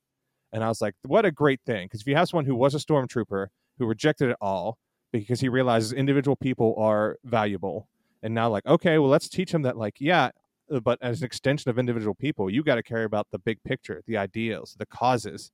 And that's his arc he goes on. And I love Kylo and Rey because they both basically have to deal with how to deal with the past. And Kylo gives his thesis statement of kill the past, let it die, burn it down. And basically Rey ends up presenting the side like, no, embrace the past, learn from the mistakes, do better than the past, but you can't ignore the things that have happened. And I love both of those. So Luke is wallowing in failure, and Rey is the perfect kind of optimist to go up against him. Her arc of learning from the past, having his past mistakes in there. And people always go, the biggest one on Luke Skywalker, everyone's always like, oh, I can't believe they would have our hero just go kill a kid. I'm like, are you ignoring the Rashomon nature of the fact that they show this scene multiple times? It is viewed so many different ways that, like, no, the last one, Luke even says, he was down there, he was just sensing Kylo's thoughts, and in a moment of instinct, he flicked on his lightsaber and immediately regretted it, and that's what's been haunting him for years. He was like, there was no active part of his brain that was going to attack that kid, but Kylo woke up at the wrong time. I love that they show it multiple times. I love how the scene changes each time they show it, the subtle differences in the performances. Yeah, you have problem with the details, but I love all the arcs that all of our characters go on. And the final thing I'll have on Luke is you get to have your cake and eat it too. You want Luke Scott. He makes the joke. He says, what do you want me to do? Go face down the entire First Order with a laser sword? Like, first off, that's kind of an absurd idea. Like, yeah, I understand Jedi's are powerful, but is that just what you want? A movie of Luke going around, like, destroying all the bases? You just want, like, Captain America, but it's Luke with a lightsaber going from Hydra base to Hydra base? Like, I mean, I guess that could be a movie, but we've seen that before. And then they still find a way to actually give you kind of a scene like that. That's cool as shit. And it shows him standing there. They all fire at him. And then he has this sweet lightsaber battle with Kylo Ren. But it's all distraction to set up the bigger story of just giving hope to the new generation. Rey has learned. That moment kicks so much ass where Luke is giving the speech, talking to him. We see what's happening. She lifts the rocks with the Force, which is such a fucking Jedi move. It's great. Also, Broom Kid rules. I love Broom Kid. Well, again, something that was never it was. I mean, Ryan John because at one time Ryan Johnson was supposed to do 8 and 9, and then he didn't do 9. I don't know the politics behind that per se, but I know that one time he was brought on for Because both. I read up on this a fair amount afterwards, after rewatching this past week, and from what I understand and what all the most reliable sources I found said, they hired him to do 8, and then basically after like right after 8 came out, they approached him and said, "Hey, do you want to do 9?" And he didn't want to do it that quick, because they wanted it 2 years later, and he's like, "I don't want to do it that quick. I have another project I want to work on." And they were like, "Well, we want to do it that quick, so we're moving on." So basically, it wasn't like response to this; it was that he wasn't ready to do the full production that quickly. I get that, and I mean, but again, something is set up that they don't follow through with that I was interested in. Who did that kid become? Is that meant to be like anyone can be a Jedi if they want to Yes, be? that is Ratatouille. That's exactly what and I love the theme. I like if I had to make a hierarchy of things that I let them change, the last thing I would let them change, and that they did change, is Rey's parentage. I absolutely loved that Rey's parents were no one important. I think it should have stayed that way. And then that combined with Broom Kid, like, yeah, it's Ratatouille. Anyone can cook. That doesn't mean every single person in the universe can cook. Not every single person in the universe is a Jedi, but a Jedi can come from anywhere. You don't have to be the most important, Well, fated no, I person. I get that. I totally get that. But then again, I don't like anything set up by whatever director, whoever storyteller, and then not expanded on. It's a negative for I the don't think movie. I there's have to anything to give it. follow up with on Broom Kid. And the problem is, if you had like Rey establish a new school of Jedi, then Broom Kid should join. But there's no real. I don't think there's a reason to revisit Broom Kid. I think he was just there to show you, like, okay, the resistance is out there. The goal of this was like, we're down in numbers, but we've established hope, and the people are out there, the ideas are out there, and also she's not the last Jedi. There are other Force users. There is hope for the future. That is Broom Kid. No, of course. I mean, I don't. I love the title, but I don't love the title because it's a great title by, I guess, schoolyard definitions of. Oh, dude, that's a great title, bruh. I love it. It's not accurate at all, and nor do I. Nor you know what I'm trying to say. Like it's one of those titles that like it's great, but it doesn't mean anything toward But it does set this. up one of the great. There are a couple lines in this that like you can say are cheesy, but I think are cheesy in a B movie way and really slap hard. And one of them is Luke in the showdown, right when the rock's lifting, and it's like everything you said is wrong. And then the last line is, "I will not be the last Jedi." Cut to Rey's face, the rock's lifting. Like I whooped in my basement watching Of alone. I course, was that's so pumped again. by that. Hold on a second. But like that's a great movie moment, pure and But yeah, simple. but calling it the Last Jedi then gives more weight to that moment because the whole thing is like, okay, I'm on a meta level. I'm going to this film knowing it's called The Last Jedi, and then it ends with the hero of my childhood going, "I will not be the last Jedi," and I'm just like, yes, there's more Jedi. Let's yes, do more of this. yes, I can be a Jedi. Thanks, Broom Kid. I can be a Jedi. Yeah, No, I totally understand that. yeah. Okay, I've ranted a lot. I'll let you say your piece. I'm sorry. I just I honestly, as a defender of this film, I feel like I'm on the outs in the internet community, so I'm always raring to go on this one. I don't. So this okay. I have a lot to say, but let's start with things continuances from the first film, which are every character comes back and then some. And then we have one of the, for instance, I thought I had something I wanted to say about something and just totally just ran out of my head. But let's start with the title crawl. All Mm-hmm. right. The First Order reigns. Having decimated the peaceful Republic, Supreme Leader Snoke now deploys his mercilessly legions to seize military control of the galaxy.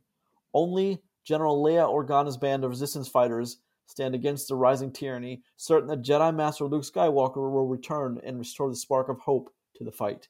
Again, great line. But the resistance has been exposed, and as the First Order speeds towards the Rebel base, a brave hero mounts a desperate escape. So again, we're mirroring for the second time the Empire Strikes Back. Again, I don't think this was the. I don't think something I wanted to say with Force Awakens is I don't think it was a good idea to mirror any of the movies back to the original trilogy a second time. I think they should have just said we're not doing any of that. We're going a completely different direction and gone with it, which is fine. Again, with setting up things that don't make any sense is the in this the Benicio character, the guy who helps him and then completely betrays him. is I think you can say whatever you want about he's a soldier of he's a mercenary opportunist, but he saw an opportunity, he took it. But in a movie, you don't put that in unless you plan on revisiting it. Period. Same with Broom Kid. You just don't. That I think is just like a sloppy execution. First off, Broom Kid, I disagree with you. Broom Kid is a stinger at the end that accomplishes what it meant to accomplish.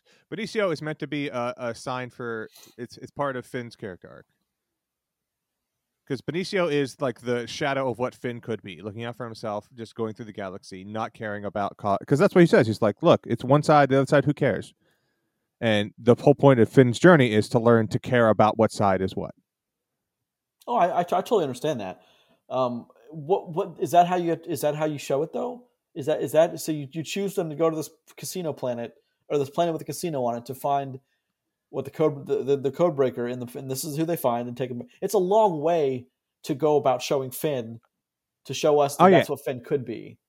I would do a lot of details different on that specific one. The problem is I like the idea of going to Canto Blight for other reasons. I like the idea of going somewhere that's not an active war zone and start like this is the first time we've gone to a high class peaceful place in the galaxy really. Star Wars has always been like we're on the run, we're in army bases or we're in like scummy little corners of the galaxy. It like on paper, I like the idea of going to a high class, rich, established place that isn't bothered at all by what's going on in the rest of the galaxy. That is interesting to see.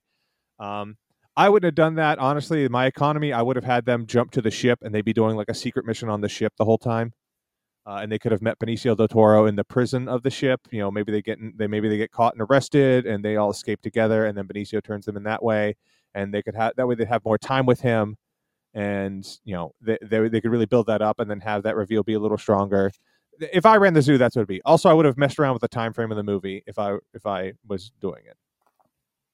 I get that. My biggest flaw with the movie is the time frame. I think. Why is that the biggest flaw of the movie? You think your because biggest basically, like, I don't have a problem with Rey being good at being a Jedi. Like I know a lot of people are like, oh, she's too good too fast. She should have to train more.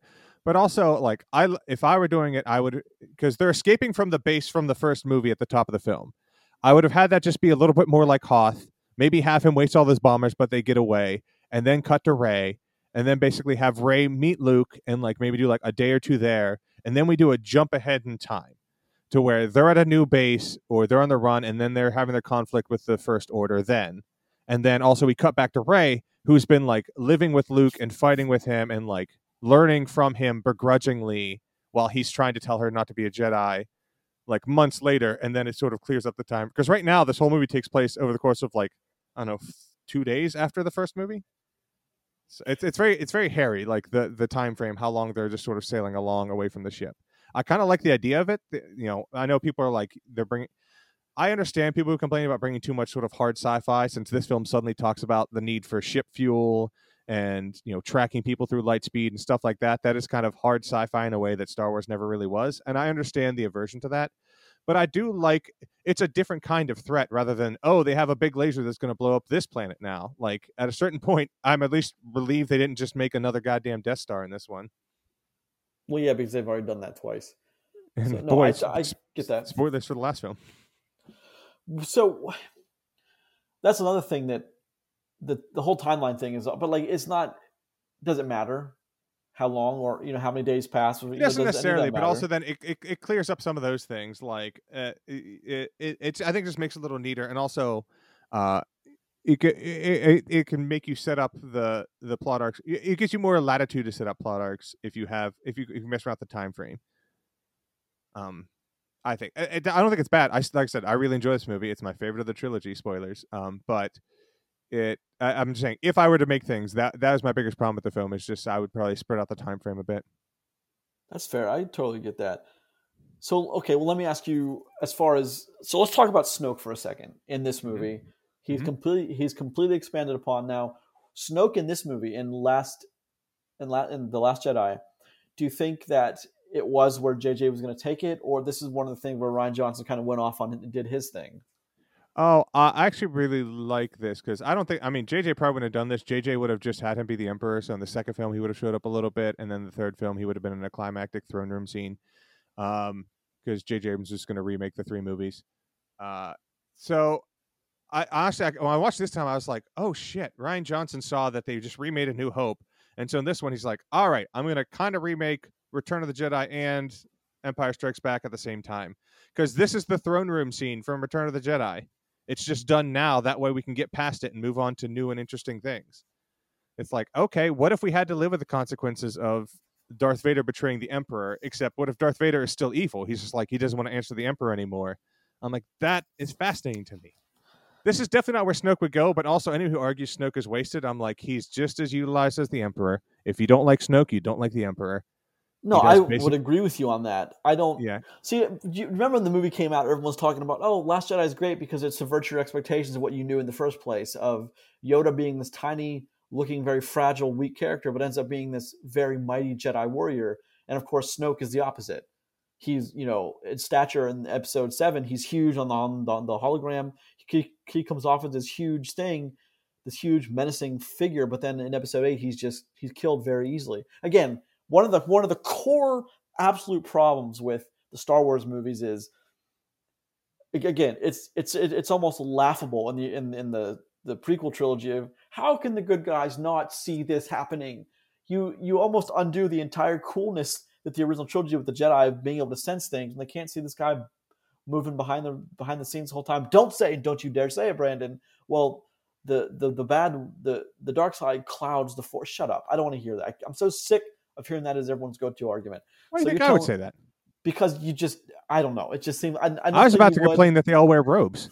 Oh, fair. Well, that comes from the very Asian nature of the I say yeah, because someone pointed out characters. to me like, yeah, like Obi-Wan wore robes because he was just like an old fart living on a desert planet. Like that's not like the official uniform of the Jedi. Jedi, Jedi with the name tag. And then I apparently, like, well, also, I guess that is now. but one of the things is like, so Snoke can see in the throne room scene. Snoke, he knows what's going on, but he can't sense that Kylo Ren's about to kill him. Are you kidding me with I did. this? I am okay because it's written. Do you pay attention to the words that were said and what happened in the movie? Yes, very much I Kylo did. Ren is very strong in the Force, and he knows he's smart enough. He knows he can see inside him. He knows he can't hide from Snoke, so he specifically thinks about what he's doing. So he says, "I see you reaching out with the Force, turning the lightsaber handle." I just Like watched it I a few think days ago, and I watched that scene 3 times just to make sure that I wasn't crazy.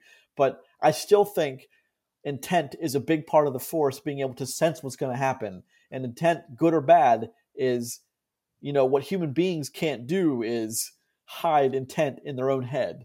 here's the thing: So Kylo Ren is full of. If you look inside Kylo Ren, you should just feel rage all the time. He's an that's angsty okay. teen. Okay, fine, And fine. so Just his thing, you I'll sense give you that. emotion. When Yoda senses in the ultra, he goes, "I sense much fear in you." He doesn't go, "I sense that you are afraid that your mother's going to die and that you're going to become Darth Vader." He doesn't say that. He senses emotions.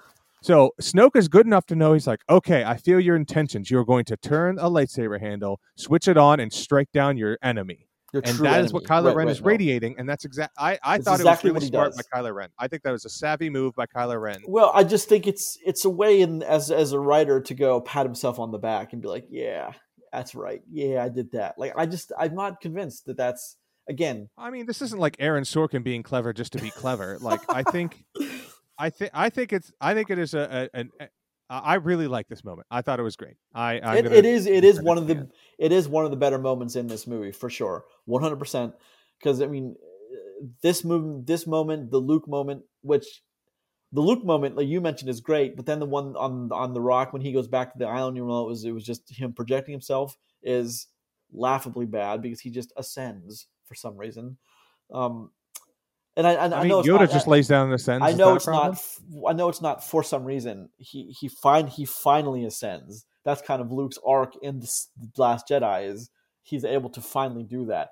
But I still don't buy it. As I mean, you can lay all the stuff out in front of me. I just again, if I were driving the bus, it would have gone very differently. That's But fine. But I don't know how to like counteract. I don't buy it as a stance. well, no, I'm not asking. I guess I'm not looking for anyone to say that, but Okay, that's or fair. for anyone to counterpoint. It's just what they wrote didn't convince me, I'm a guy who hardcore is an apologist if the story makes sense. Again, there's so much of this particular movie that doesn't make any sense to me that just kind of comes out of nowhere. that I'm like, what? You really? You're gonna tell me all this now? But again, that's also the fact that it was made by two different people who had two different visions. I get that. I do. Sometimes I can imagine people looking at this and be like, yeah, maybe it's not the greatest trilogy because it doesn't the movies don't talk to each other as well as they should. So that's just one That's of I my mean that's things. fair, but also like I said, I am very satisfied with what Ryan Johnson is having come in and looking at the end of 7 and going, here's where we're at. Okay, I'll make a movie based on where we're at. I really enjoyed what he did with it. I totally understand that. That's one thing I can't really fault you for though, is because I again I can see why people like this movie. I'm just not one of those people, and I've had arguments when it came out, and some people really threw some stuff at me that like I'm like I didn't consider that before, and that's one of the things that I can say I liked was exactly that. Was everything you've said I've heard before and I can see and accept. I just choose not to because I don't it's my personal I just don't like it. But Yeah. again, I want to make that very clear because I don't like it doesn't make it bad. I want to make that Yeah. very clear what I'm saying here is so that's just, That's fair. what I'm saying. I will say just briefly. One thought I forgot to mention. Yeah, my plan if I had them on the ship the whole time doing a secret mission like on the Star Destroyer, one thing that would do would then enable us to have Captain Phasma be more of a character because basically she would then be the primary antagonist for them throughout their little quest line, which then would help because it's cheesy and like I said, not all the pieces are written in the correct way for his arc. But it is the right kind of cheesy when he rises up and she goes, "You're scum," and he says, "Rebel scum," and hits her in the goddamn face. Like it is cheesy, but it's like B movie action serial kind of cheesy that I like in Star Wars. Like No, you then may not agree and with all his that's arc, but no, I think that is how the arc should have ended when he finally accepts being a rebel. no, I totally get that and that's something that I 100% agree with you with is that kind of stuff is great actually. Yeah, So like I I said, I get wish that. Phasma had been used more and set up more as the antagonist, but it's what a great moment when he rises up and just rebel scum hits her in the face. Boom, arc complete. Let's do this. Let's talk about Phasma for a second. How she's just kind of like quietly done, well, not quietly, but just done away with in this movie. When clearly that character was intended to make it to the third movie. That is a bold stance. I think J.J. Abrams thought it'd be cool to have a Chrome Stormtrooper cast Gwendolyn Christie and goes, well, we could do something with that. That's it. You could say clearly, but J.J. Abrams, while in his mind may have thought like, yeah, we'll do something with her. Just saying we'll do something with X isn't a plan. No, I totally understand that. I don't think in his heart of hearts he had any idea what he would do with her. He's just like, it's gonna look cool, and it does look cool. She hold looks on. cool. I agree with you only because it's J.J. Abrams, and like you said before, he loves to introduce stuff cool and then just kind of just go away from it forever and never go back to it. I mean, Lost is a 100% example of that, ten Yep. times over. So that's 100. That I agree with you on that one. Yeah. Um, In a traditional but better made film, you introduce a character like that to have an arc that they don't have. To be fair, it that's fair. could that character could have ended in the second film in a satisfactory way if they were used a little differently. And Like, one of the things I also have a problem with in this movie is, and I don't think you will either, or I don't think you have a problem. I think you will have a problem with this too. Is what I'm trying to say is Rose and Finn. I never liked Rose as a character anyway, but when Finn is finally accepting that he's gonna do the Independence Day, he's gonna drive right into the laser beam, blow it up, and if he does that, the First Order have no way to get in that massive shield door. None. no, you're wrong. Because they have their whole fleet there. Like, basically, it delays them like 20 minutes. Fine, I but think that's the whole point was to delay. I think Rose. I like Rose as a character because I like seeing someone who's like in the resist, like on the ground level. That's not a general. That's like born and bred, loves the resistance. It's the sort of person that Finn needed along with him. Literally, the only thing I would change is I wouldn't have them kiss in the end because I think it confuses the message.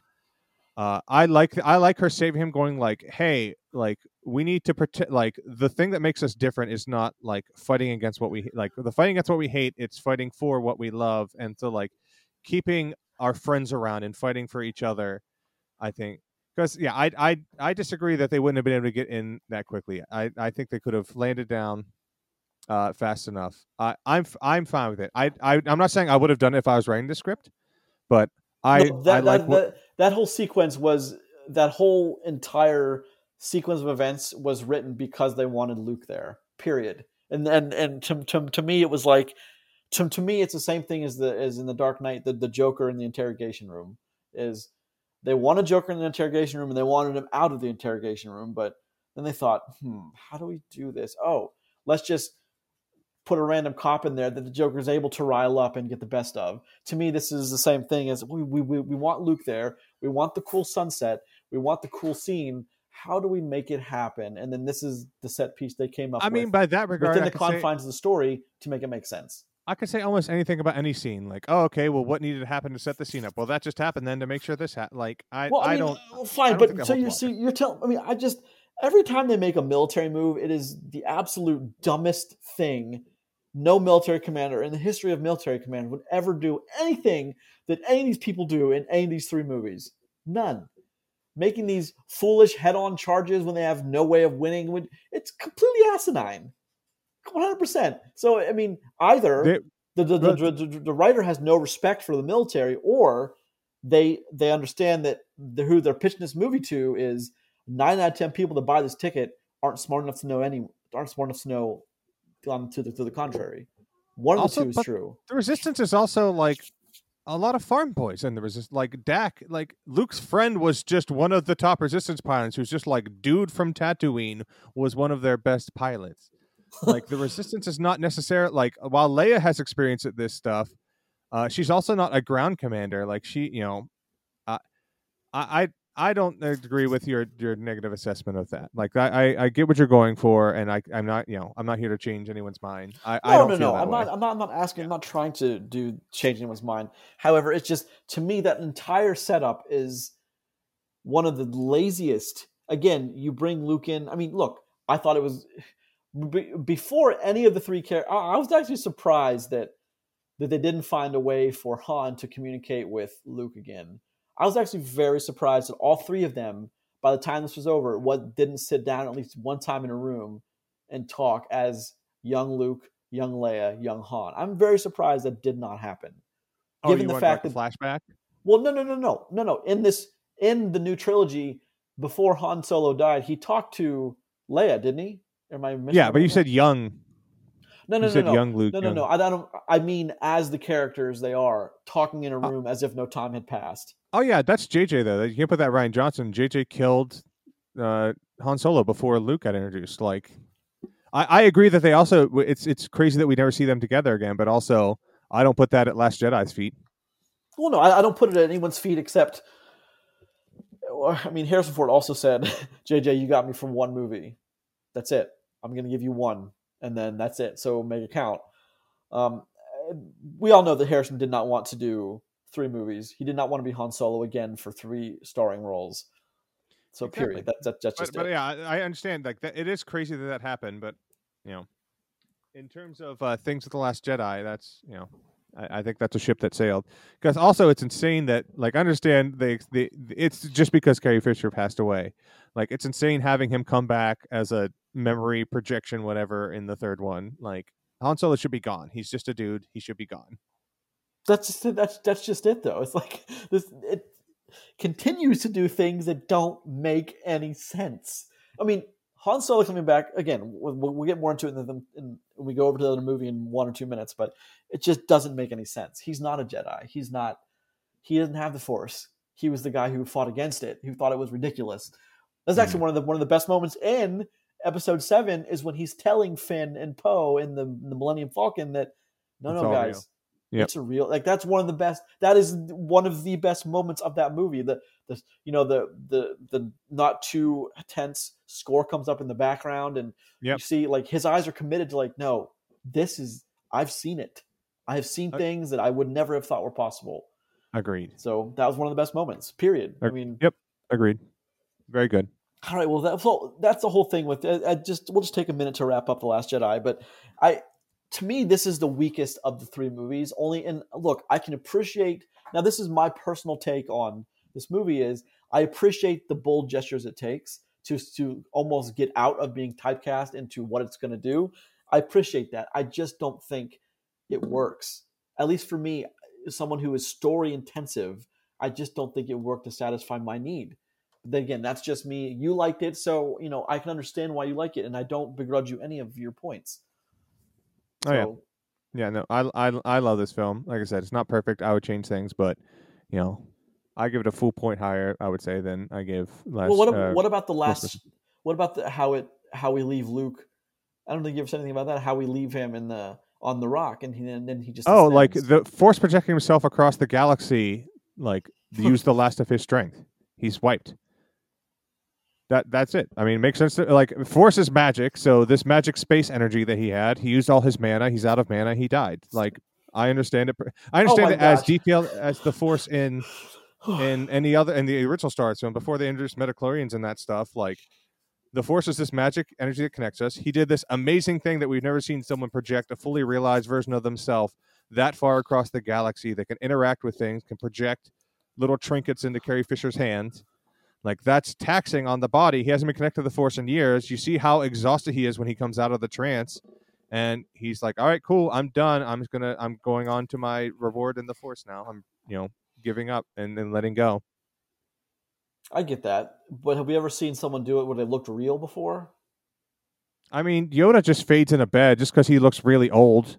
No, no, no, no. I'm talking the projections we see are always like very, they're a different color, they're holographic, they're Oh, very that's like that's thing. This is the first time anyone's done like a force projection like this. that's my This is the point. first time Then we've it's seen anyone do this. So it was a new force power. If you're mad about like, I understand people like you can't do it with the force. I'm like, well, I mean, the force is a ill-defined magic entity in Star Wars, so I'm fine But with I'm it. saying, but that's what movies do is they set up the universe to explore it, so or to define things. But that's So so one, when he walks in the cave and sits down with Leia, they touch. He holds her hand, and then when he's outside fighting with Kylo Ren, sometimes his saber connects. There's a moment where like their bodies connect, but then when Kylo goes to kill him, it just goes right through. It just yeah, there's things about it don't make any sense. no, because he basically since he is controlling with the force, he's projecting an image of himself into everyone's minds, so they could see him. And then he is using the force to stop Kylo's lightsaber when it would hit his fake image of a lightsaber. He's doing an insane amount of like this is Luke doing crazy force stuff. This is what people want. They're like, oh, he should be the most powerful OG Jedi doing crazy things with the force. This is an insane thing he's doing with the force. He is projecting this mental image into all the people on that planet so they can all see him, so they all believe this is happening. And then anytime the lightsaber should stop Kylo Ren's lightsaber, he uses the Force to stop Kylo Ren's lightsaber so it reacts like it should. And then when he's ready to reveal the game, he doesn't stop with the Force, and Kylo Ren slices through the projected image, and he goes, "Wait, you're not even here?" I'm totally fine with it. I think it's a great moment. I think it's a really cool twist. It lets you have your cake and eat it too, because like I said, it's insane to say, Luke, you should just go around and kill the first order with your lightsaber, but then you still get the cool moment of him showing up and facing down the first order and also doing really amazing force stuff at the same time. Two birds, one stone. Love it. Okay, we have to talk about one more thing. This is in my notes, and I can't. Are they human beings? You know where I'm going with this. Are they human beings? Luke, Leia, Han. And most things that we see that aren't a weird creature, are they human beings? I mean, maybe I as No, no, much no, as no, they are in no. any other Star Wars film. I Okay, don't. I fine, but the whole thing with Leia and the hull being blown open, not by Kylo, who doesn't do it because it's his mother, and that's one of those moments. But then the Tie fighters behind him, they completely blow a hole in the hull, and she's just floating in space, and she just Mhm. I understand I'm watching fiction. I understand there's a little bit of disbelief here that I have to completely suspend, but that to me is one of the things I'm like, who didn't have the balls to say no to Ryan Johnson? Be like, look, no, you a lot of ridiculous shit in this script that cannot happen because Yeah, she a is a couple human things there. being. First off, when 2001 came out, they had science pamphlets to explain to people that you can actually survive in the vacuum of space for a period of time if you're not holding your breath. Um, that's just a fact, a science fact. Um, For like 1 second, no, for like I think it's like 30 some seconds. You can survive. if you're not holding your breath. Yeah, basically, because if you're like trying to hold your breath and then like the vacuum will just like rip the air out of you.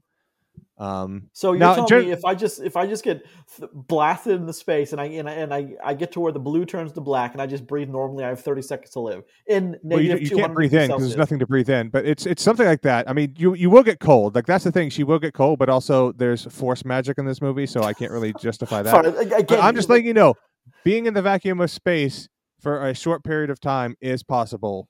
Yeah. 2001. That's it. Because in 2001 they have him do a jump from like an escape pod to an emergency entrance on the outside of the ship. And Stanley Kubrick was obsessed with people not saying he got something wrong with the science. So some theaters they had pamphlets going No, like, "Look, I here's I this research." understand that, but again, it's the Force just can't be this undefined thing. I mean, can it? Well, I mean, well, all of a sudden in Episode 3 you can shoot lightning out of your hands, or in Return of the Jedi, like Well, we've seen. they're always making it do weird shit. Yeah, but I mean, like within the confines of those movies, that's the Emperor's an evil dude. Shooting lightning is an evil thing. Fine, whatever. I get it. Fine, but like to me, it's just so human beings can breathe. Okay, I may be just nitpicking a little bit too far here, but that was just a bridge too far for me. I couldn't. I can never I mean, accept that I for think it's a anything. little silly, but it Yes, doesn't thank like you. derail the film in my head. But Okay, also, fine. it's No, Star Wars. Sometimes it's a little silly. no, fine. I'll accept that. That's fine. I'm glad you think it's a little silly, but it doesn't derail it for you. I guess it didn't derail the whole movie for me, but it's like one of those things. Like, what in the hell? That's it. Do I they think think if you don't American like the movie audiences are just overall, those things are going to rub against you. And since I really like the movie overall, like the little things that maybe like, oh, I wouldn't do that, like that, I just shrug them off because I fair? like the Okay, overall thing. fair. That's all. That's what I want to talk about. So let's move into Star Wars Episode 9: Rise of Skywalker, which is, I mean, after watching Episode 7, Episode 8, and how different they were, and the tones a little off, I was thinking to myself, how in the hell are they going to find a way to wrap this up in one movie? And to me, it was fine. I didn't have a major problem with it. I Oh, mean, I I kind of just didn't accepted it have for what it problems with was, it. and just look. This movie is just a bunch of random moments that are strung together by characters. I get it. There's nothing. This is. I mean, I think that's as accurate a way to explain this as any. I mean, they go so a million miles an hour, never stop and then they have you believe in the beginning that not only has Palpatine been alive, but he's been pulling strings behind the scenes this whole time. And then they have you believe that, not only is he on alive, but he's on the Sith homeworld of Exegol and raises this impossible fleet, which thousands upon thousands of destroyers are just risen from the ground. I get it. That is as dumb as anything I've talked about on this episode of Origin Story. I get it.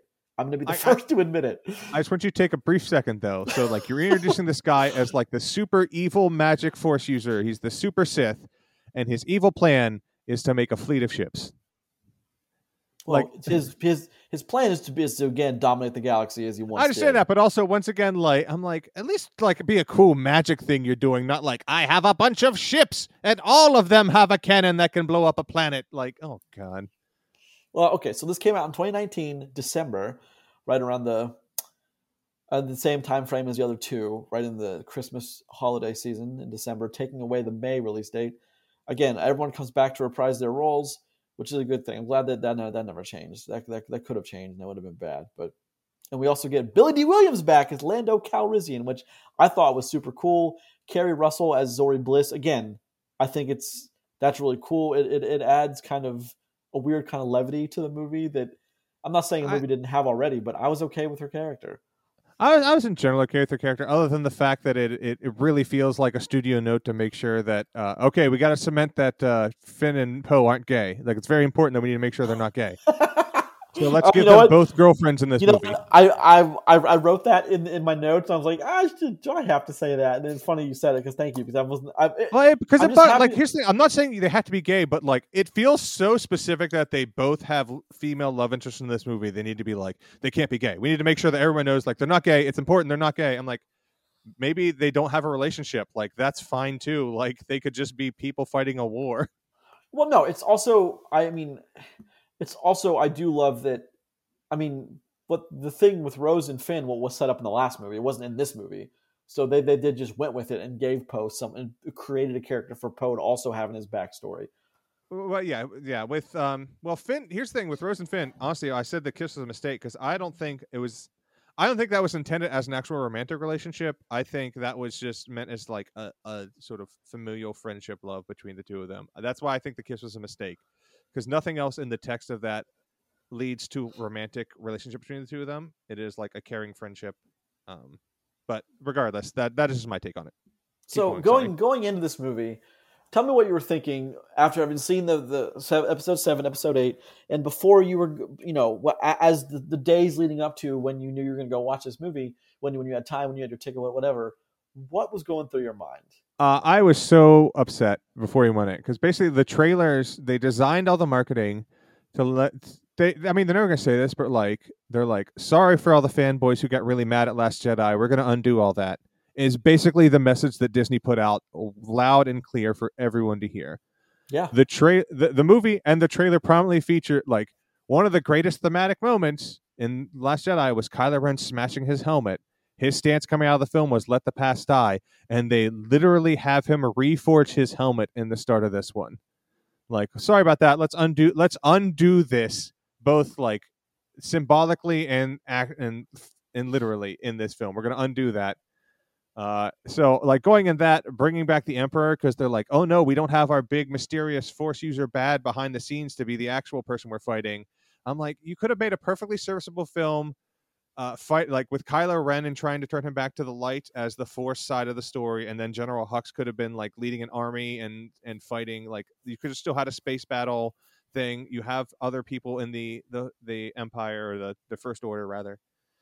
So like going in, Disney was so clear about sorry about that. We're gonna undo everything. Don't worry, Rey's gonna be someone important. I was like, I was already disheartened going in because it like thematically took away all the things that I really liked in Last Jedi. see, that's what I was excited for. One of the things I was excited for was, oh no, they undid all that crap Ryan Johnson did. Fine. It's like you and I are very opposite ends of the spectrum with episode 8. And if I was going to Mm. give episode 8 a number, when I walked out of episode 8, it would have been a 3. But now I'm going to give it a 5. Sorry, I didn't. So you're obviously going to give it the highest of the 3, which is what? Oh, with that, probably 7, 8. Okay, fair. Okay, but I really like it. one of my biggest concerns in this movie was weeks before this movie came out. I saw something. I was clicking around the internet and just came to this article where John Boyega, I forget what magazine he did an interview for going into episode 9, but he was talking about how much he wanted to be a Jedi, and I was like, I remember like thinking when I was reading the article, like, well, that's it. That's the one way they can make this worse is making him a fucking Jedi, because that doesn't that doesn't speak at all with the characters we've been given. Making him a Mhm. Jedi makes no sense. And like I was going into this movie, I was terrified they were going to make him a Jedi, like to Well, the point where like, if you believe J.J. Abrams after the fact, that's what he was going to say. wait, that was his original plan, was to make him a Jedi. No, but basically, JJ, even in the finale, JJ can't stop himself from setting up mysteries. That whole Ray, in case we die, I never said, and then he can't finish it. JJ was asked like at a convention or something what that was going to be, and he has said on the record that it was going to be that Finn was going to say that he's Force sensitive. Well, no, I sense because there are moments in this movie where he does kind of commune with the Force, and I feel like that was because in the article it talks about how he spoke to JJ several times before they started shooting, before the script was done, about how much he wanted to be a Jedi. I think that was JJ's way of like giving Throwing him him, a bone. like kind of like meeting him halfway, was kind of giving him the I'm ability to sense things. I'm glad they didn't do it because honestly, like in the main Star Wars series, I'm fine with it, but in general, I want the Star Wars series to just have the confidence to do some stuff with no Jedi in it. I 100% agree with you, but that's never going to happen again. But I mean, if they ever pick up the Skywalker saga, which they may, I don't think it'll be soon. I think it'll be 10, 15 years if they even hint at that again. But if they do, then it's a possibility. That was the one thing I was like, that's it. That's the one thing that's going to make this trilogy completely shit, is making him a Jedi, because there's no way, nothing has spoken to us about him being a Jedi ever. All right, new idea. What about this? What if every single person in the Resistance was given a lightsaber, and the last battle was just like 400 untrained people just running in a field with lightsabers towards a bunch of Emperor clones? Well, I'm laughing right now because like I can see the hilarity in it. But I mean, we got that in Attack of the Clones. We Yeah. got that like we already got, which, look, a cool scene seeing all those different color lightsabers. But that was one of the That's a remarkably silly scene. no. But fundamentally, that one scene is everything that is wrong with the prequels. Is encompassed in one 3-minute scene right there. It's completely asinine what's going on. But even when like every time I think of that scene, I think of what Red Letter Media says of making the lightsaber irrelevant in its own universe by giving the lightsaber to a thing with like dreadlock heads that like spin around when he moves. So like you're gonna cut your head off. Like why would you give that guy a lightsaber? He's gonna cut his head off. Hey, we don't And disrespect Kit Fisto on this podcast. that's a great name, by the way. Kit. Oh, Kit No, the Fisto. Star Wars names are Atrocious. bonkers. Fucking Yeah. atrocious, man. So okay. I can't stop thinking about what you just said. The scene just giving a bunch of lights. I was just pitching. You're like, that would be the worst thing. I was like, is it? What if this happened instead? With all those Emperor clones in the stadium, which appear out of nowhere again. Oh boy, oh boy. So here's the thing with 9, and I think we're going to go a little longer than half hour for this. So buckle up. Here's the thing with 9 is, for some reason, JJ thought, and I don't know why, though I was happy they chose to pretty much ignore 8, except for the fact like Snoke was dead and a few story beats, they did completely ignore 8. But like that again presents problems to telling the story, and I mean, again, I was mad at them almost making Finn a Jedi, but I mean, equally as mad as why the fuck is Palpatine back? How could you possibly write that into a script and a studio take you seriously? But, I mean, not only that, but not only do you write that in script, but you literally write the line, somehow Palpatine's back. Oh yeah. When they're having their briefing before the final battle, somehow Palpatine's back, and then he just kind of glosses over it. But there's some A+ lines in this. Oh boy. In a weird way, I really kind of, and this is not a popular opinion, I'm sure, but in a weird way, I really kind of dig that Rey's a Palpatine, or that she at least has Sith roots in her family. That's how they chose to go with it. That's how they chose to course correct. I'm aware, but I'm actually, as someone who likes story, and again, I'm sure it doesn't that's make making it sense sound what like said I before, don't but like story. I'm just saying. No. I'm just saying is me though, is I'm actually kind of okay with that, even as completely out of left field as it was. I'm actually kind of okay with that because in this movie it makes sense. My bigger problem is that like the whole arc is because since I'm just choosing not to ignore the previous film, if the whole arc was Kylo trying to turn Rey over to the dark side, if he looked into her past and felt like Sith bloodlines, that would be a major thing. Like you want to connect with your family, like there is darkness in your past. You come from a line of Sith, like that would be a major selling point. If I was trying to turn her to the dark side, like that would be interesting. If she like came from a family, like if it was the whole arc, but I'm like, okay, but we already established no. Like, so just bringing that in at the 11th hour, it doesn't work for me. And also having it be Palpatine, who is also back reincarnated. I might like it more if Palpatine weren't reincarnated, but since he's also reincarnated, I just, everything about it tastes like garbage in my mouth. Well, it just doesn't. But again, Palpatine is a villain I'm okay with because I know who he is. I've seen him. Do you know who he is? Because at first I know he's just an old guy. Like, I mean, the prequels, what they were, whatever. He's just kind of an old guy who's like, I'm evil, is basically the characterization of Palpatine. Unlimited power. Yeah, like he's funny in a B movie kind of way. Like in this whole, he's just evil. That is his character trait. There's no depth to him. Well, I'm actually surprised that they don't. The only people that, I mean, the irony here is the prequel trilogy is the only one that delves into a Sith versus a Jedi. What is what? Which is which? What makes one what? And the midi-chlorians, which I just read last night that JJ had every intention of exploring. Or no, George Lucas, if the sequel trilogy would have been made by him, would have been about midi-chlorians, the Sith, and the Jedi, defining each, what makes them each. But I mean, that probably was, if it was made by Lucas, I'm sure it would have been just atrocious again. But one thing I would have been okay with, the whole she's a Palpatine thing, is if in the end of the number 8, Luke, when he's narrating, I will not be the last. But I don't know how they would fit it in. Was there is another, but Sith or Jedi? Like that would have been kind of cool. Like, oh, okay, this is because like there's all kinds of, in the end of this movie, in the end of 9, I would have been okay with him dying and her living. I would have been okay with her dying and him living. I would have been okay with them both dying. I would have, or them both living. I would have been okay with multiple different combinations of things, only because like, why the hell not? It doesn't matter anyway, because this movie kind of just does its own thing. But with that, I think, I'm okay. What I'm trying to say, long-winded, is I don't have a problem with her being Palpatine. I actually think it was one of the brighter points of this movie, is her being a Palpatine. Like I'd say I have a hard time divorcing it from Palpatine also being there. And also in general, I like the idea of her parents being no one. I get it. So okay, so we're jumping into episode 9 again. Let's do the opening crawl. All right. The dead speak. The galaxy has heard a mysterious broadcast, a threat of revenge, and a sinister voice of the late Emperor Palpatine.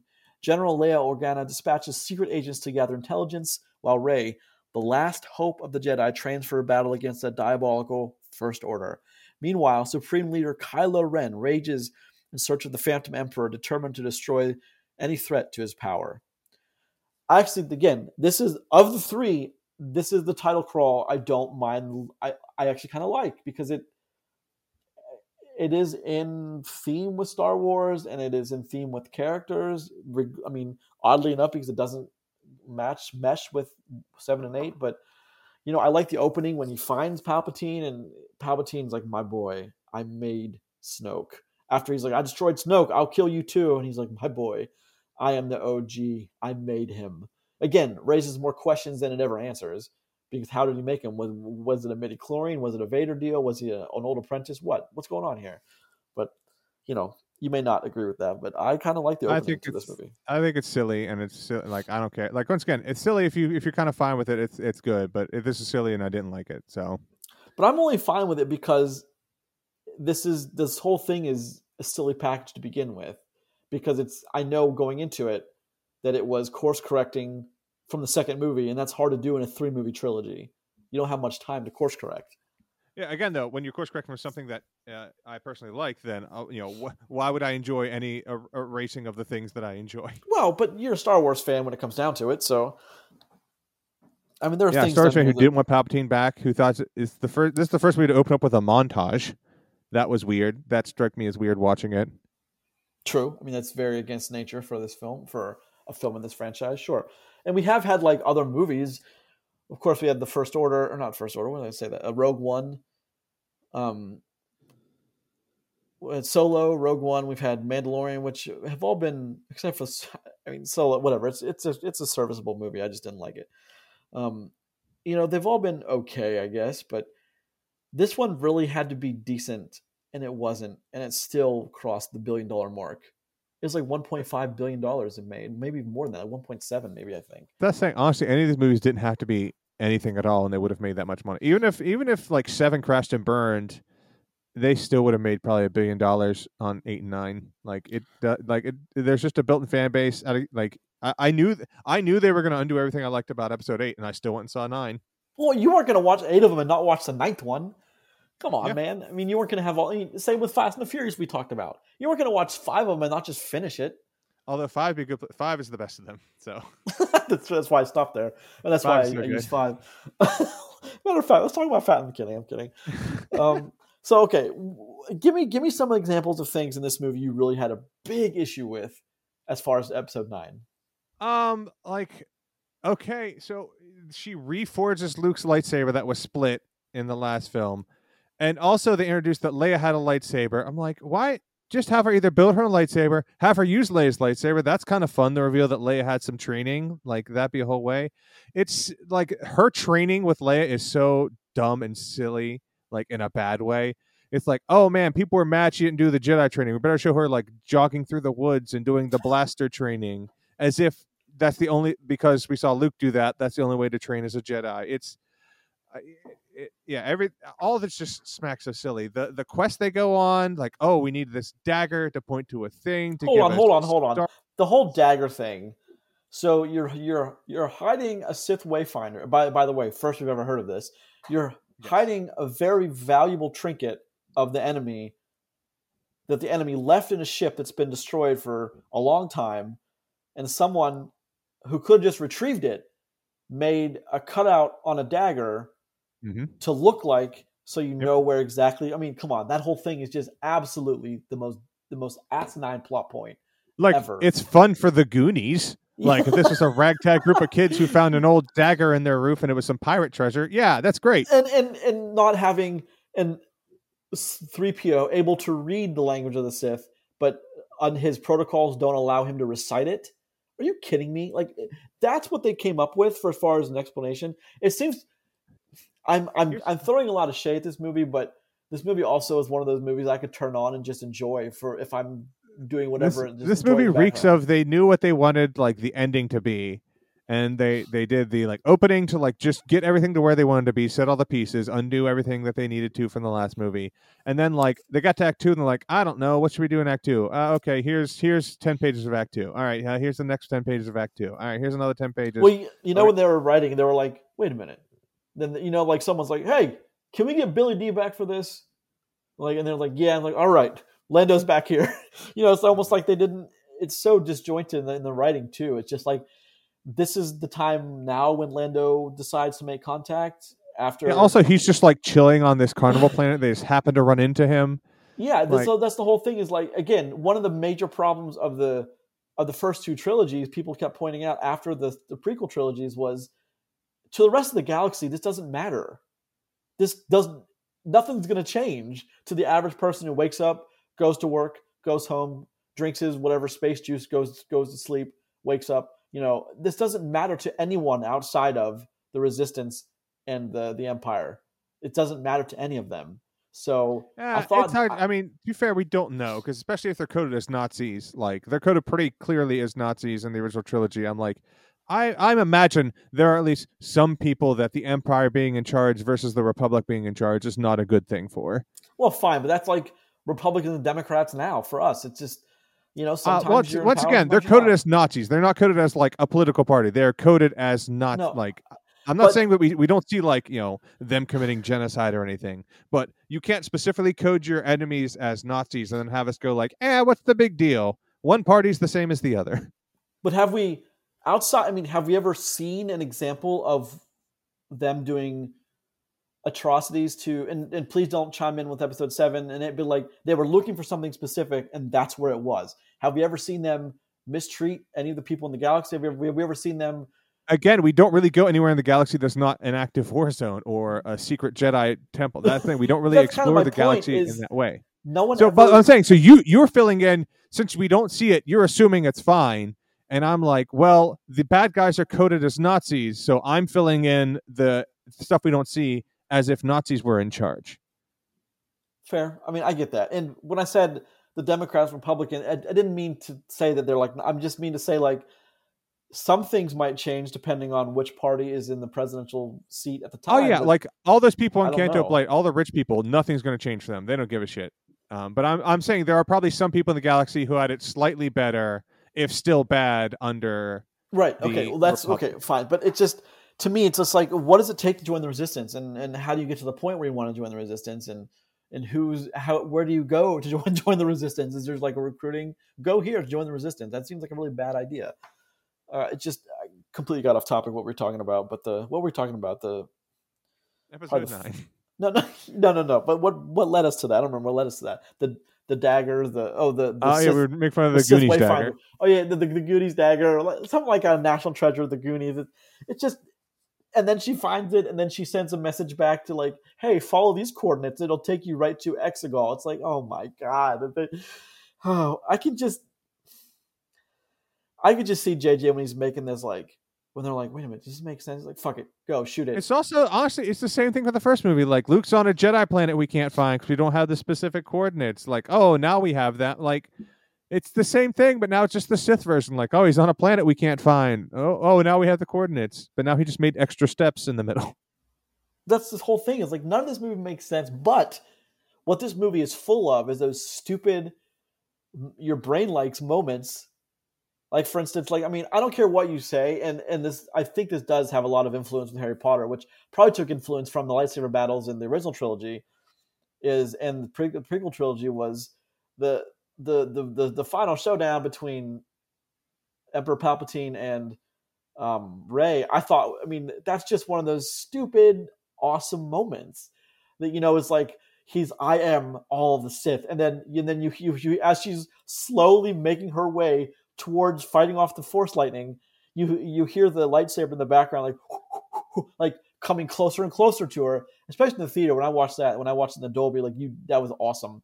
And then she goes, I am all the Jedi, and then just crosses her sabers. That's just awesome, man. That's a great movie moment. Period. Doesn't matter who you are, doesn't matter what you like. If you isolate that 45 seconds, that is awesome. Doesn't Like matter. all the Jedi talking to her and her standing up and doing "I am the Jedi" is Yes, good, that's but the great. rest of the end fight is so dumb. But I mean, okay, is it anything other than what you'd expect watching the rest of this movie? No, like that's the problem. I don't like the rest of the movie either, and so the ending matches. That's fair. Wait. Why don't you like that ending? You know, of course, I love that ending because it's written A big to. weird choir of chanting people Oh, that I seem don't. to serve no function. Him and like some weird harness thing. Uh, he's made his evil plan is to make a fleet of ships and possess her body. It's real dumb. It's dumb in a way that I don't have fun with. Like if it's dumb and I that's the thing. It's subjective at a certain point because there are, as we said, there's a lot of dumb things in Star Wars films, and if you have fun with them, then you can enjoy it. And the dumb things in this movie, I just didn't have fun with. Well, I will say that they set up the Galaxy Rises Up thing. They've been setting that up since pretty much the beginning of Episode 7. So I appreciate that's how it happened, and I think that's how JJ saw it happen too. Because I mean, like he set it up in Episode 7, and then it's revisited in Episode 8. Though it's not JJ, I'm sure that's a big theme that Ryan Johnson was asked to touch on. And then I mean, them making a foolhardy attack with against numbers that just it it makes just no sense to make it a full on attack. But knowing that or assuming help will come, like again, that goes that taps into your primal part of your brain. It's like, okay, that's bravery on a weird level. I'm okay with it. Although there's no way to gauge. I mean, they all would have been killed within 30 seconds of that battle's period. It doesn't. I Like mean, they would have been I'm killed so fine with quick. them charging into battle at bad numbers. Like I understand that, but the fact that the battle, like at this point, on a meta level, let's take it outside of the story. Disney's gotten how much shit for like they just keep putting Death Stars in movie. Like, okay, another Death Star movie, we got it. And so then this one, they make a fleet of Star Destroyers, each of which has a cannon that can destroy a planet. I'm like, you made a fleet of Death Stars. Way to go. You did it. You did it, Disney. You made even more Death Stars in this movie.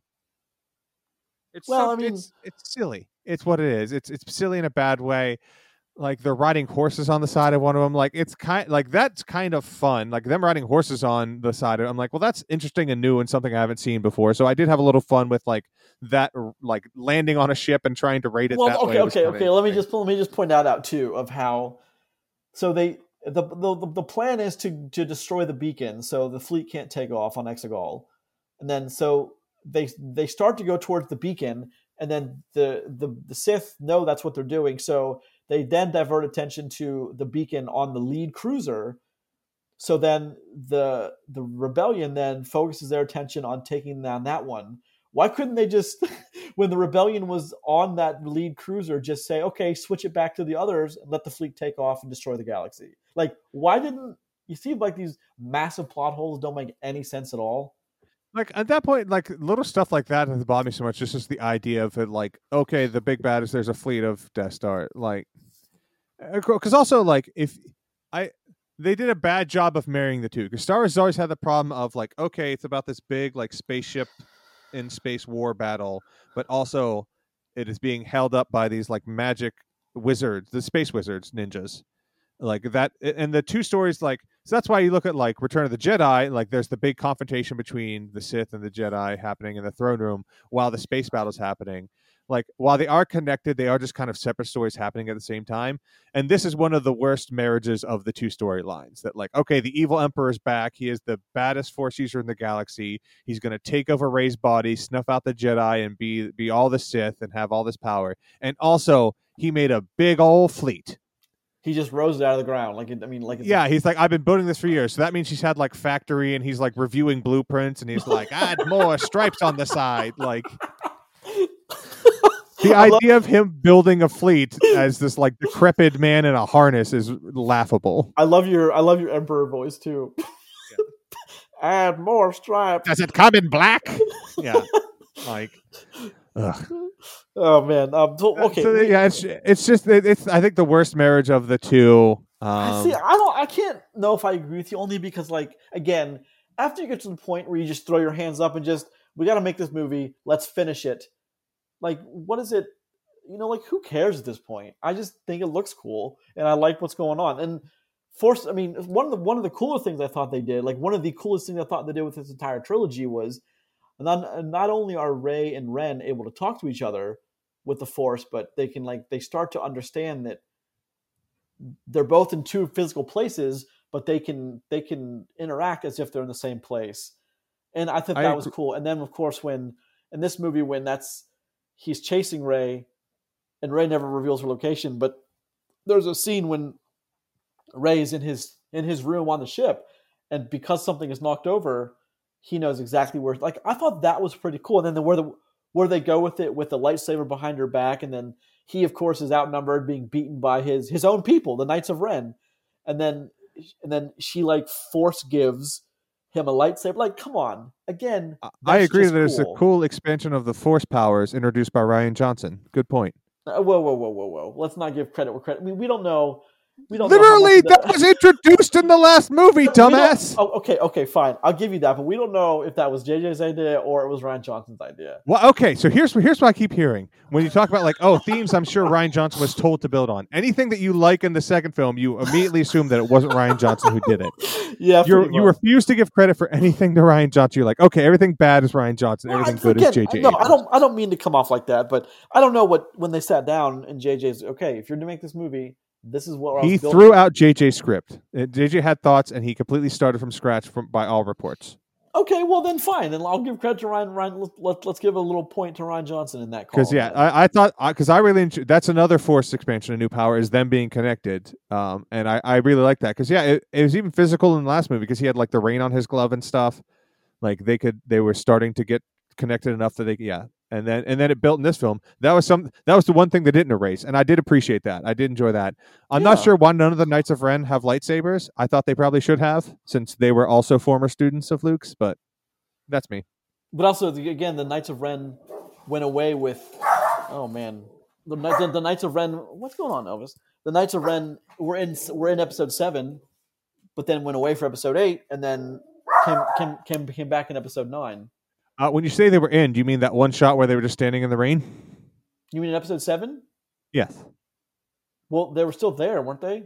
They They were in existed, a shot in a flashback standing in the rain. but that's when they were introduced, wasn't it? The Knights of Ren were that was kind of a big deal.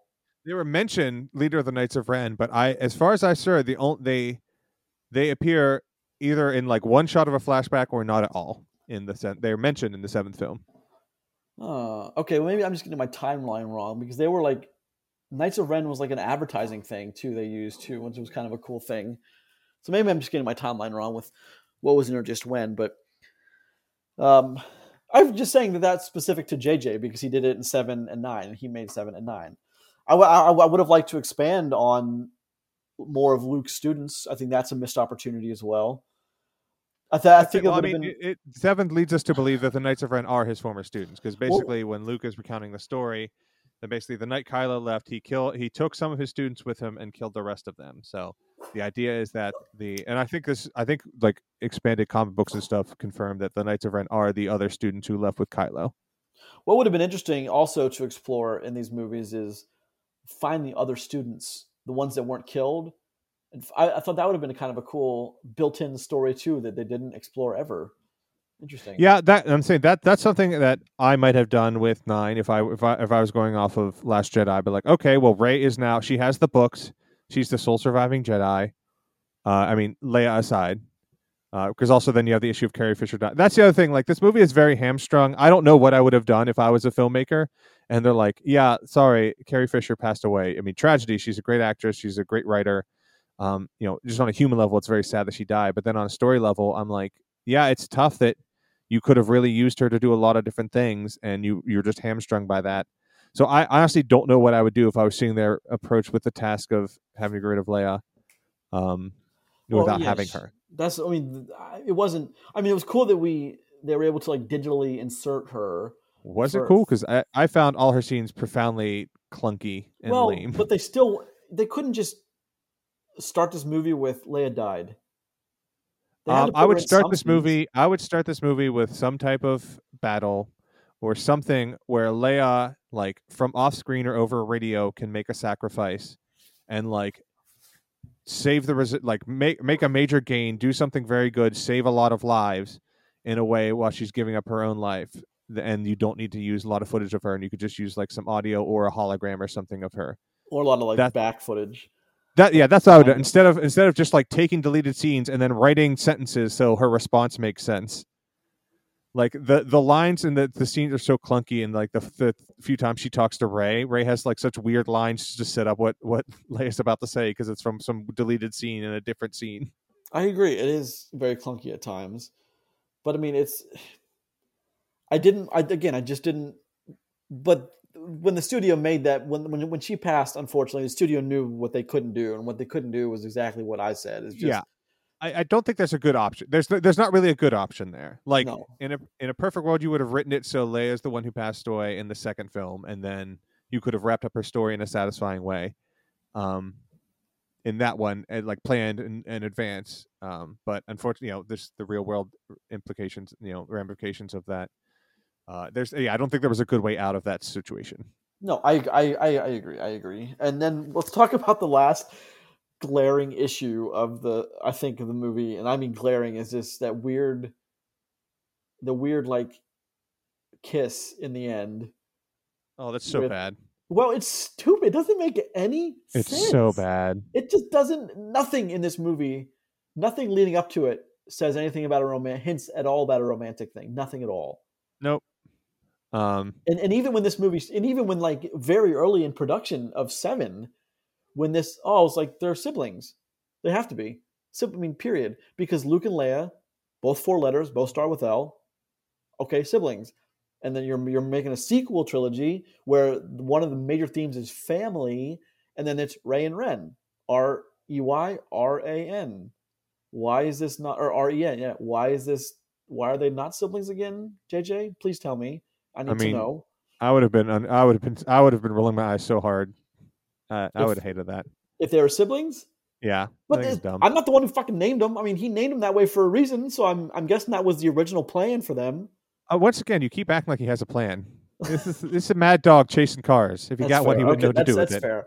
I'm And just that's the problem. He got a car. He's like, all right, conclude the story. He's like, how does someone do that? well. I mean, the point is, you can't blame someone for thinking that because of the original trilogy, right? No, that's fine. And once again, yeah, I understand people want, that's why, people were mad when things are different. So I understand. I don't have a problem with someone thinking that. I'm just saying that if they did another brother sister secret pairing, I would have been like, oh, whatever, okay, But he's the one that set it up like that. But I'm glad like they write a weren't. new song. Come on. I mean, I'm even okay with the whole Jedi can bring people back to life and heal things. Which with the sandworm, I don't understand what that was. I don't understand how that made it into the script or even why. That because they couldn't think of a better way to introduce the power. Honestly, I'm fine with it because I've played enough Star Wars video games to know that force healing is a power that's been around for a while. So I'm like, That's okay, I get it. again fair, but I mean they had to introduce it somehow before the end, and when Kylo gets when they're fighting, which was a cool fight scene, by like it's a cool setting, fighting on the Death Star with like waves lapping up on each side. Cool setting doesn't work because no matter what dialogue you write, those waves it would have been way too loud for anything to come through. But Yeah. he gets stabbed through the stomach, which sorry, you're dead. Your insides are melted. And you're dead beyond repair. Dead. It's also one of those things that like every stormtrooper that gets shot in this movie or any of these 3 movies goes down in one blast. Mm-hmm. Poe gets shot and he's fine. I mean, that's pre-existing from the others. I mean, yeah, Han Solo gets shot in the shoulder. Like that's pre-existing. They're protagonists. That is basic epic storytelling. Like, yeah, sorry, Yeah, our of heroes course. don't go down from basic wounds. All the villains do. One shot in body armor. Poe gets shot, no body armor. He's fine. Yeah, Yeah. I understand that you can point that out, but also that is just every story in the universe. And So see, I want to circle back to this, but like I also want to talk about General Hux for a minute of how I'm the spy. yeah, it's me. I'm the spy. What a great like if you were trying to make a comedy, that'd be the greatest line ever written in cinema history. It's so funny when he stares at the camera and just shouts, "I'm the spy." I've never laughed so hard. It Well, was a joy. I mean, again, it's one of the dozen things. It's like, wait a minute, what? What in the other movies evidence supports this at all? Give me any supporting It's evidence. only happened because he fucking hates Kylo Ren. He hates him so much. Yeah, but like that wasn't how to end that. Period. Oh no, it was poorly handled. Like that, the idea though. Like I'm fine with the idea of him sabotaging Kylo Ren, but the way they did it was I literally laughed out loud. It was so funny. Why he wouldn't? I mean, why he would help him? There's no. Yeah, it's He dumb. would have just killed Kylo Ren when he had the chance. He would have just waited until he had a chance and just killed him. Oh Period. I yeah, mean, it's real dumb. It's real dumb. And the that's fact it's that they me. didn't I'm the trust us to spy. understand it, that's the other thing. He didn't trust us to understand it when he helps him out, that he has to stare at the camera and say, I'm the spy. Yeah, well, that's the whole thing. Is like, and then I love when Poe's like, "I knew it," and Finn's like, "No, you did not," and then it immediately cuts away. Yeah. I thought that was great. Okay, back to the whole. They could fly now. Oh boy. Some of these lines. They Some can of these fly now. They lines. can fly. Oh boy, yeah, yeah. It's just. Yeah, he must have been on another transport. Some of these lines are just wild. By the way, while we're on talking about Oscar Isaac for a second, you know that he's Snake. Oh, Snake. Oh, okay. I'm sorry. I had to connect to it. I assume Snake Plissken. Yeah, but like you and I have both have. I don't agree with that at all. But that's who they're gonna be I Snake. mean, No, I don't know why you're remaking that thing at all, no, but no, the live action film. oh, I'm Solid Snake. Okay. Yeah, without the voice, you don't have a character. And that's what kills me about anyway. But he's Snake. I didn't want to put that out, Oscar Isaac. But yeah, Oscar Isaac has some of the best and worst lines this entire uh, sequel trilogy. A lot of his Mm-hmm. lines are great. A lot of his lines are terrible, like terrible. But I guess to cap it all off, we'll end by talking about the Ray and Ren thing with the whole both fighting. I mean, why they both just stand there, sabers presented, allowing for the big bad guy that shoots lightning to just dupe and kill them both, right? Like it just, why do you do this, JJ? Why do you keep doing this? It's just That's putting the him thing. in He that had the moment in situation. his head, and like he can do moments. Like he knows that fighting on the crash Death Star is cool. He knows that in the waves. He knows that like all the Jedi speaking to Rey and her standing up and having that is cool. And he's just like, whatever it takes to get him there, it's fine. It doesn't matter because we get to the cool thing. Well, the whole thing with all the Jedi, even like the voices, like you could tell the individual voices of everyone that's come before. Young Oh Anakin. yeah, I'm glad they at least got the money to back it up and get all the people in the even for a day. Like, hey Sam Jackson, I know you're on the set of whatever Disney Plus show you're doing right now for Marvel. Go ahead and say this into a microphone for us. Yeah, and the same with Um, like what's his Liam Neeson, like Liam, ten yeah, thousand bucks, and then Liam's like 100,000, and you get 3 lines out of me. That's my deal. Take it or leave it. And and you're they're like, like, oh, sure, fine. whatever. We have infinite money. We're Disney. We're Disney, and our movies all make $1 billion or more. Yeah. So that's the thing. So he knew that was cool, and he didn't really care how it gets there. So yeah, whatever. They get knocked over by lightning. It's fine. They get punked. It's cool. And then there's this whole thing with, and then there's that one piece I love. I love the showdown, and then he just climbs out of the pit again and goes and brings her back. Wouldn't that have been funny if they just? As I was watching this last time before this, wouldn't that have been funny if they just kept bringing each other back and dying? I mean, that would be funny. I mean, on, That's the Robot Chicken sketch. But yeah. also after the Jedi Sith exchange, I also think the fight is not quite as cool because as a buddy of mine pointed out, I was talking about these movies. He's like, "Oh yes, in this movie, Emperor Palpatine once again dies because he is unable to stop shooting Force lightning once he starts." I mean, Like it's in true. Return of the Jedi, he's just shooting lightning out of his hands as Darth Vader picks him up and just gets chucked down a pit. And then this one is like starting to melt his own face, and he's still shooting lightning out of his hand. Like, just stop shooting lightning, man. You're the thing that's hitting you now. Stop hitting yourself. I mean, it's funny. I never considered that, but you're right. And all three, in the climax of all three Yeah, trilogies, he's that just she is. incapable of stopping Force lightning when he starts. That's so funny. I can almost see that as a meme with like any kind of other bodily functions. But Yeah. yeah, that's kind of funny. The one thing I want to say, I have a lot of big problems. Like I said, as you know, I don't like him undoing all the stuff that I liked in this one. I think it's kind of chaotic, but also that's just the attempt of him trying to do 2 movies in one, just getting pieces where he wants. But also, there's just a few little small aesthetic details that I don't know how you get wrong. How no one at Disney pointed this out. The fact that we introduced Rey fighting with a staff, and one of the most beloved things to come out of the prequel trilogies is the double-sided lightsaber. And they don't just give her a double-sided lightsaber, and even at the end, even if it's just at the end, it's baffling to me how she doesn't end up with it. Like that seems like such a small aesthetic choice that is so obvious and baked into the character who is trained all her life to fight with that staff that she would just get a lightsaber staff. But Well, I'm sure they took a poll, I mean, I'm sure they have some kind of data that backs up that people prefer the classic to the classic saber from the other weird ones that we've had throughout the I, whole Star Wars. I'm not gonna lie. I'm wondering if it is legit because if basically then if it's a double-sided one, then the toys and replicas are going to cost more. And I wonder if they thought they would sell less if they made the more expensive version, and so they needed to keep it one-sided so they would have the widest possible buying audience. maybe, Like or it or legit JJ could be that. or JJ was like, no, I like the classic. We're sticking with classic. I could see it. I guess that could be a JJ thing, but I'm like, you're the one who gave her a staff. You introduced this. You set this up. Yeah, I thought it was obvious. yeah. Well, but I mean, as far as characters go, people don't like Darth Maul, do they? I mean, they like his character design. He doesn't do anything. I was excited. Like, honestly, my favorite part of Solo was him coming back. I'm like, cool. Give me some movies of Obi-Wan show. I hope he's fighting Darth Maul. I would love that. I mean, we're past the point where like, see, I thought for sure in the end of somehow we were going to see Liam Neeson again in these movies or the end of Revenge of the Sith. I thought for sure Liam Neeson was going to make but whether he didn't want to or they just didn't write it in or they weren't smart enough to realize that Liam Neeson is one of the best things that ever happened to Star Wars. Why would you let him go? Type deal. I don't know what it is, but I would have thought for sure. Besides his voice, we would have gotten more. I think he'll for sure show up in Kenobi. Honestly, legit, the reason we haven't seen him since then is no one who we've been following knows him. Like, unless he showed up in the prequel trilogy talking to Obi-Wan, like Luke never met him. Like Rey doesn't know him. Like none of the characters now like have any direct connection to him. But I'm going to put money on it now. In the Kenobi series, we will see Force Ghost Liam Neeson. I sure hope so. I mean, I put big money on that. Okay, fair. I mean, I'm not taking the bet against you. I'm just saying you and I are in especially because he came in and did the voice, so clearly he's amenable to getting a bunch of money from them. And I imagine like they can afford to pay him to come in and shoot, especially how they do on the soundstage now, like the way they filmed Mandalorian, where it's that like 3D sculpted space. Yeah. So it's legit. Just hey, come to this studio for 2 days of filming. Here's a boatload of money, and read these 2 pages of script, and we'll put it all throughout the season. It'll be great. It'll be great, Liam. It'll be great. Remember, Lucas kept saying that it'll be great. It'll be great. It's like a poem. It rhymes. Oh man, yeah, that is funny.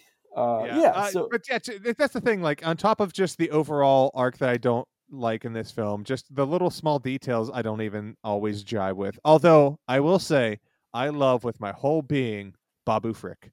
Yeah, who doesn't love Babu Frick? He's great. Babu Frick is the greatest thing that happened to cinema since the invention of the camera. Fair. I mean, I don't think that's true, but we love Babu Frick. We do love more Babu Frick merch, please. Do you actually have any to begin with? I don't. I just also gone to Star Wars Land. That's a whole other podcast. Got to talk about how much I love Star Wars Land. It's so astounding. It will blow your mind. Yeah, that's one thing I plan on visiting. That and Harry Potter World. So both amazing. Yeah, I'm sure they are. So all right, let's start to wrap this up then. I think 2.5 hours in. Let's I think wrap it the up. failings are. Well, I also want to take some time to like, what do we think? I mean, honestly, if gun to your head, what do you think was the disconnect here? Like, if you had to say in a few sentences or less, what was the problem? Why these movies didn't jive well with each other? Planning is number one. Like they didn't plan 3 episodes from the beginning, and then I think overreaction to the response to Last Jedi. Okay. Because I think you could have done a movie that was more in line with J.J. Abrams' sensibilities and more in line with Force Awakens and kind of what what the fan base wanted, without having to so harshly undo everything from 7 that it took up so much real estate in your film and made it so quick and clunky to get through some stuff. I think you still could have made a movie that like, okay, that happened, and now we're gonna have this kind of fun adventure that you guys want. I can see that, sure. Yeah, I think Disney's got nervous. Like, well, they want what they want. Let's get the guy back. They seem to like the last one. Let's get J.J. Abrams back. Let's do that. Throw out Colin Trevorrow's crazy ideas. Let's get rid of this. Obviously, because J.J. I mean, this might be me remembering wrong, but I can remember like even him. He did not want to do Episode 9 at all. No. Which is very. I think he made the Star Wars films he went, which is very much like as much people say, it's remaking A New Hope. Like that's what he wanted to do. He wanted to make that kind of movie, and he did it. And he's like, well, I don't want to do that sort of thing again. He made the movie he was happy with, which is fine. And like honestly, maybe they should have got someone else. Maybe J.J. Abrams was too tied up, and I'm sure studio notes would have hurt anyone. I'm sure there were a lot of studio notes by the time we got to Episode 9. I'm sure they exceeded to the point where they could address all of them, because I mean, at some point as an executive, you have to say, okay, 8 is pretty universally loved or hated. There's nothing in between. Where do we go from here?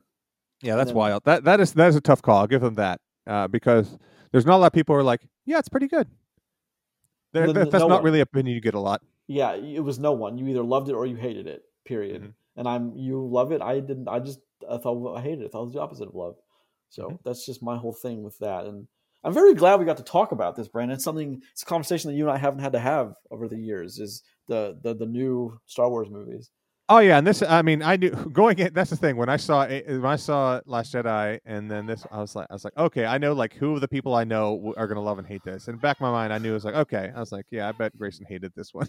Well, but I'm surprised that you loved it. Truth be told, because it doesn't it does a lot of things that are just not like it's just not right in the Star Wars universe. I don't. That's the thing. I don't have a right in the Star Wars universe. That I don't hold things so sacrosanct like that. Fair, okay, fair enough, fair enough. I'll give you that. I mean, And honestly, I as might be like, it's probably different. I don't have as clarity and I don't have as many examples, but I was probably different when we first met. Like, because when you're a teen, you're a little, harsher on things. You have you're more committed in your view of the world. And at this point, I'm like, yeah, I'm a little more mellowed out than I was back then. I think we both are. yeah, very much actually. So yeah, so I probably would have had stronger stances when I was younger. And now I'm just like, yeah, I like this. I like doing different things, and yeah, so there we are. So let's move, of course, to scoring this last one then, and then score the whole trilogy as a trilogy. So Uh, I don't know. I guess 1 of 5. Like, there's fun light show stuff, but it's just a movie to me. that's fair. I mean, 5 is not an uncommon Like, score because for it's this movie. competently made. Like, the camera's in focus. There's like film technique to putting it together. I just don't care for a lot of it.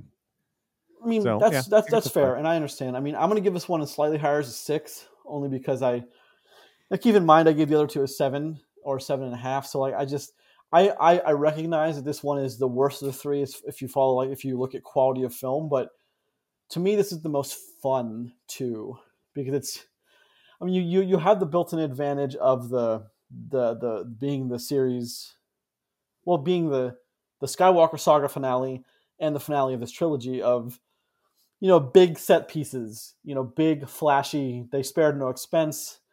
You have that advantage, which I'm not sure is an advantage. It's not all the time, but for Star Wars, it definitely is. Hmm. It's just so few things in this movie make any sense. But damn it, if it's not one of those caveman fun movies, it's just every part of my brain's like, yeah, lights, flashing, lightsabers, big space battles, love it, go. But I mean, Uh, I didn't know how they were going to wrap up. This movie could have been a whole lot worse. It could have been as bad as it is and not as fun. Can you imagine that? that's true. It could have taken itself way more seriously than it did. Like, it's kind of melodramatic, and it could have just been dramatic. So that would have been I way agree. worse. It would have been a whole lot worse. But scoring the overall trilogy, then giving it one number, 0 to 10. Uh just because it's so disjointed, it's probably gonna have to be like, even though I graded all the films like mostly higher, it's probably gonna be like a 6, maybe 6.5. Yeah, I would put it right at a 6. I'd put the Yeah, original because trilogy probably at an 8 or an 8.5, maybe 9. yeah, it's an 8 to 9 range. Yeah, And then the prequel trilogy probably somewhere between a 3 and a 4. it's hard. Prequels might be like at this point, because there's fun to be had. So I might be close to like a 4 or 5, maybe even a 5 on those at this point. Because That's what there's I'm always said though. It's like those are, I mean, those are easily watchable movies. There's not a whole bunch of complication with them. It's just put them in, go, put it in the background while you're doing something else, and just enjoy it for what it is. I mean, at least they had Ewan McGregor. At least they yeah, had like Ewan Ewan McGregor's McGregor. great. I'm so glad he's getting like, while it's kind of a joke, like we're spitting off every single character and giving everyone a backstory. Like, that's the one that we've all wanted for years. Like, yeah, give me Obi-Wan Kenobi, because the idea of Ewan McGregor just like sitting on Tatooine for 30 years not doing anything bums me out. Well, but then again, they it's so hard because whatever if they have the material they have to dig from or is what he says in the beginning of A New Hope. Otherwise, it doesn't matter what peril you put him in. It doesn't matter. It doesn't make any sense. I mean, I guess we'll see. I, for one hand, can still enjoy stories where I'm not afraid someone's going to die. Like, yeah, I know he's going to live. Well, it has nothing to do with not about him dying. It's the fact that he never references any of it or talks about it or anything. and that I guess is what bothers. I mean, isn't that what Clone Wars attempts to fill in that the animated series? I've not watched the animated stuff. I know friends who have and they love it. And I mean, that's why Ahsoka's now in canonized, and that's why Thrawn is coming because people loved him from the books. So That's really yeah, cool. I'm not the one to talk about that. I am sort of a film only person at this point. I intend to watch the other shows, and well, I guess I've watched Mandalorian as well because Mandalorian's very good. Do you know how many things are in my I intended to watch it pile? Like at this point, probably like 1,000 things, if not more. Fair, yeah. I I just think don't have we're all time. there. Yeah, Yeah, books to read, things to watch. Oh my gosh, probably we got to three talk about thousand Star Wars things. for 2.5 hours. That's funny. We're talking about time wasted. This is. I don't think it's time wasted. It's just it's fun. I hope someone listening finds this as fun as well and was able to laugh with us. And Honestly, if nothing else, it was good to get a chance to chat Star Wars with you, bud.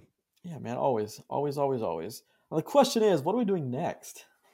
Oh boy, that's up to you. Once again, my brain is in a fog of getting ready for my show. So, That's uh, fair. Well, yeah. Do you want to do like let's another?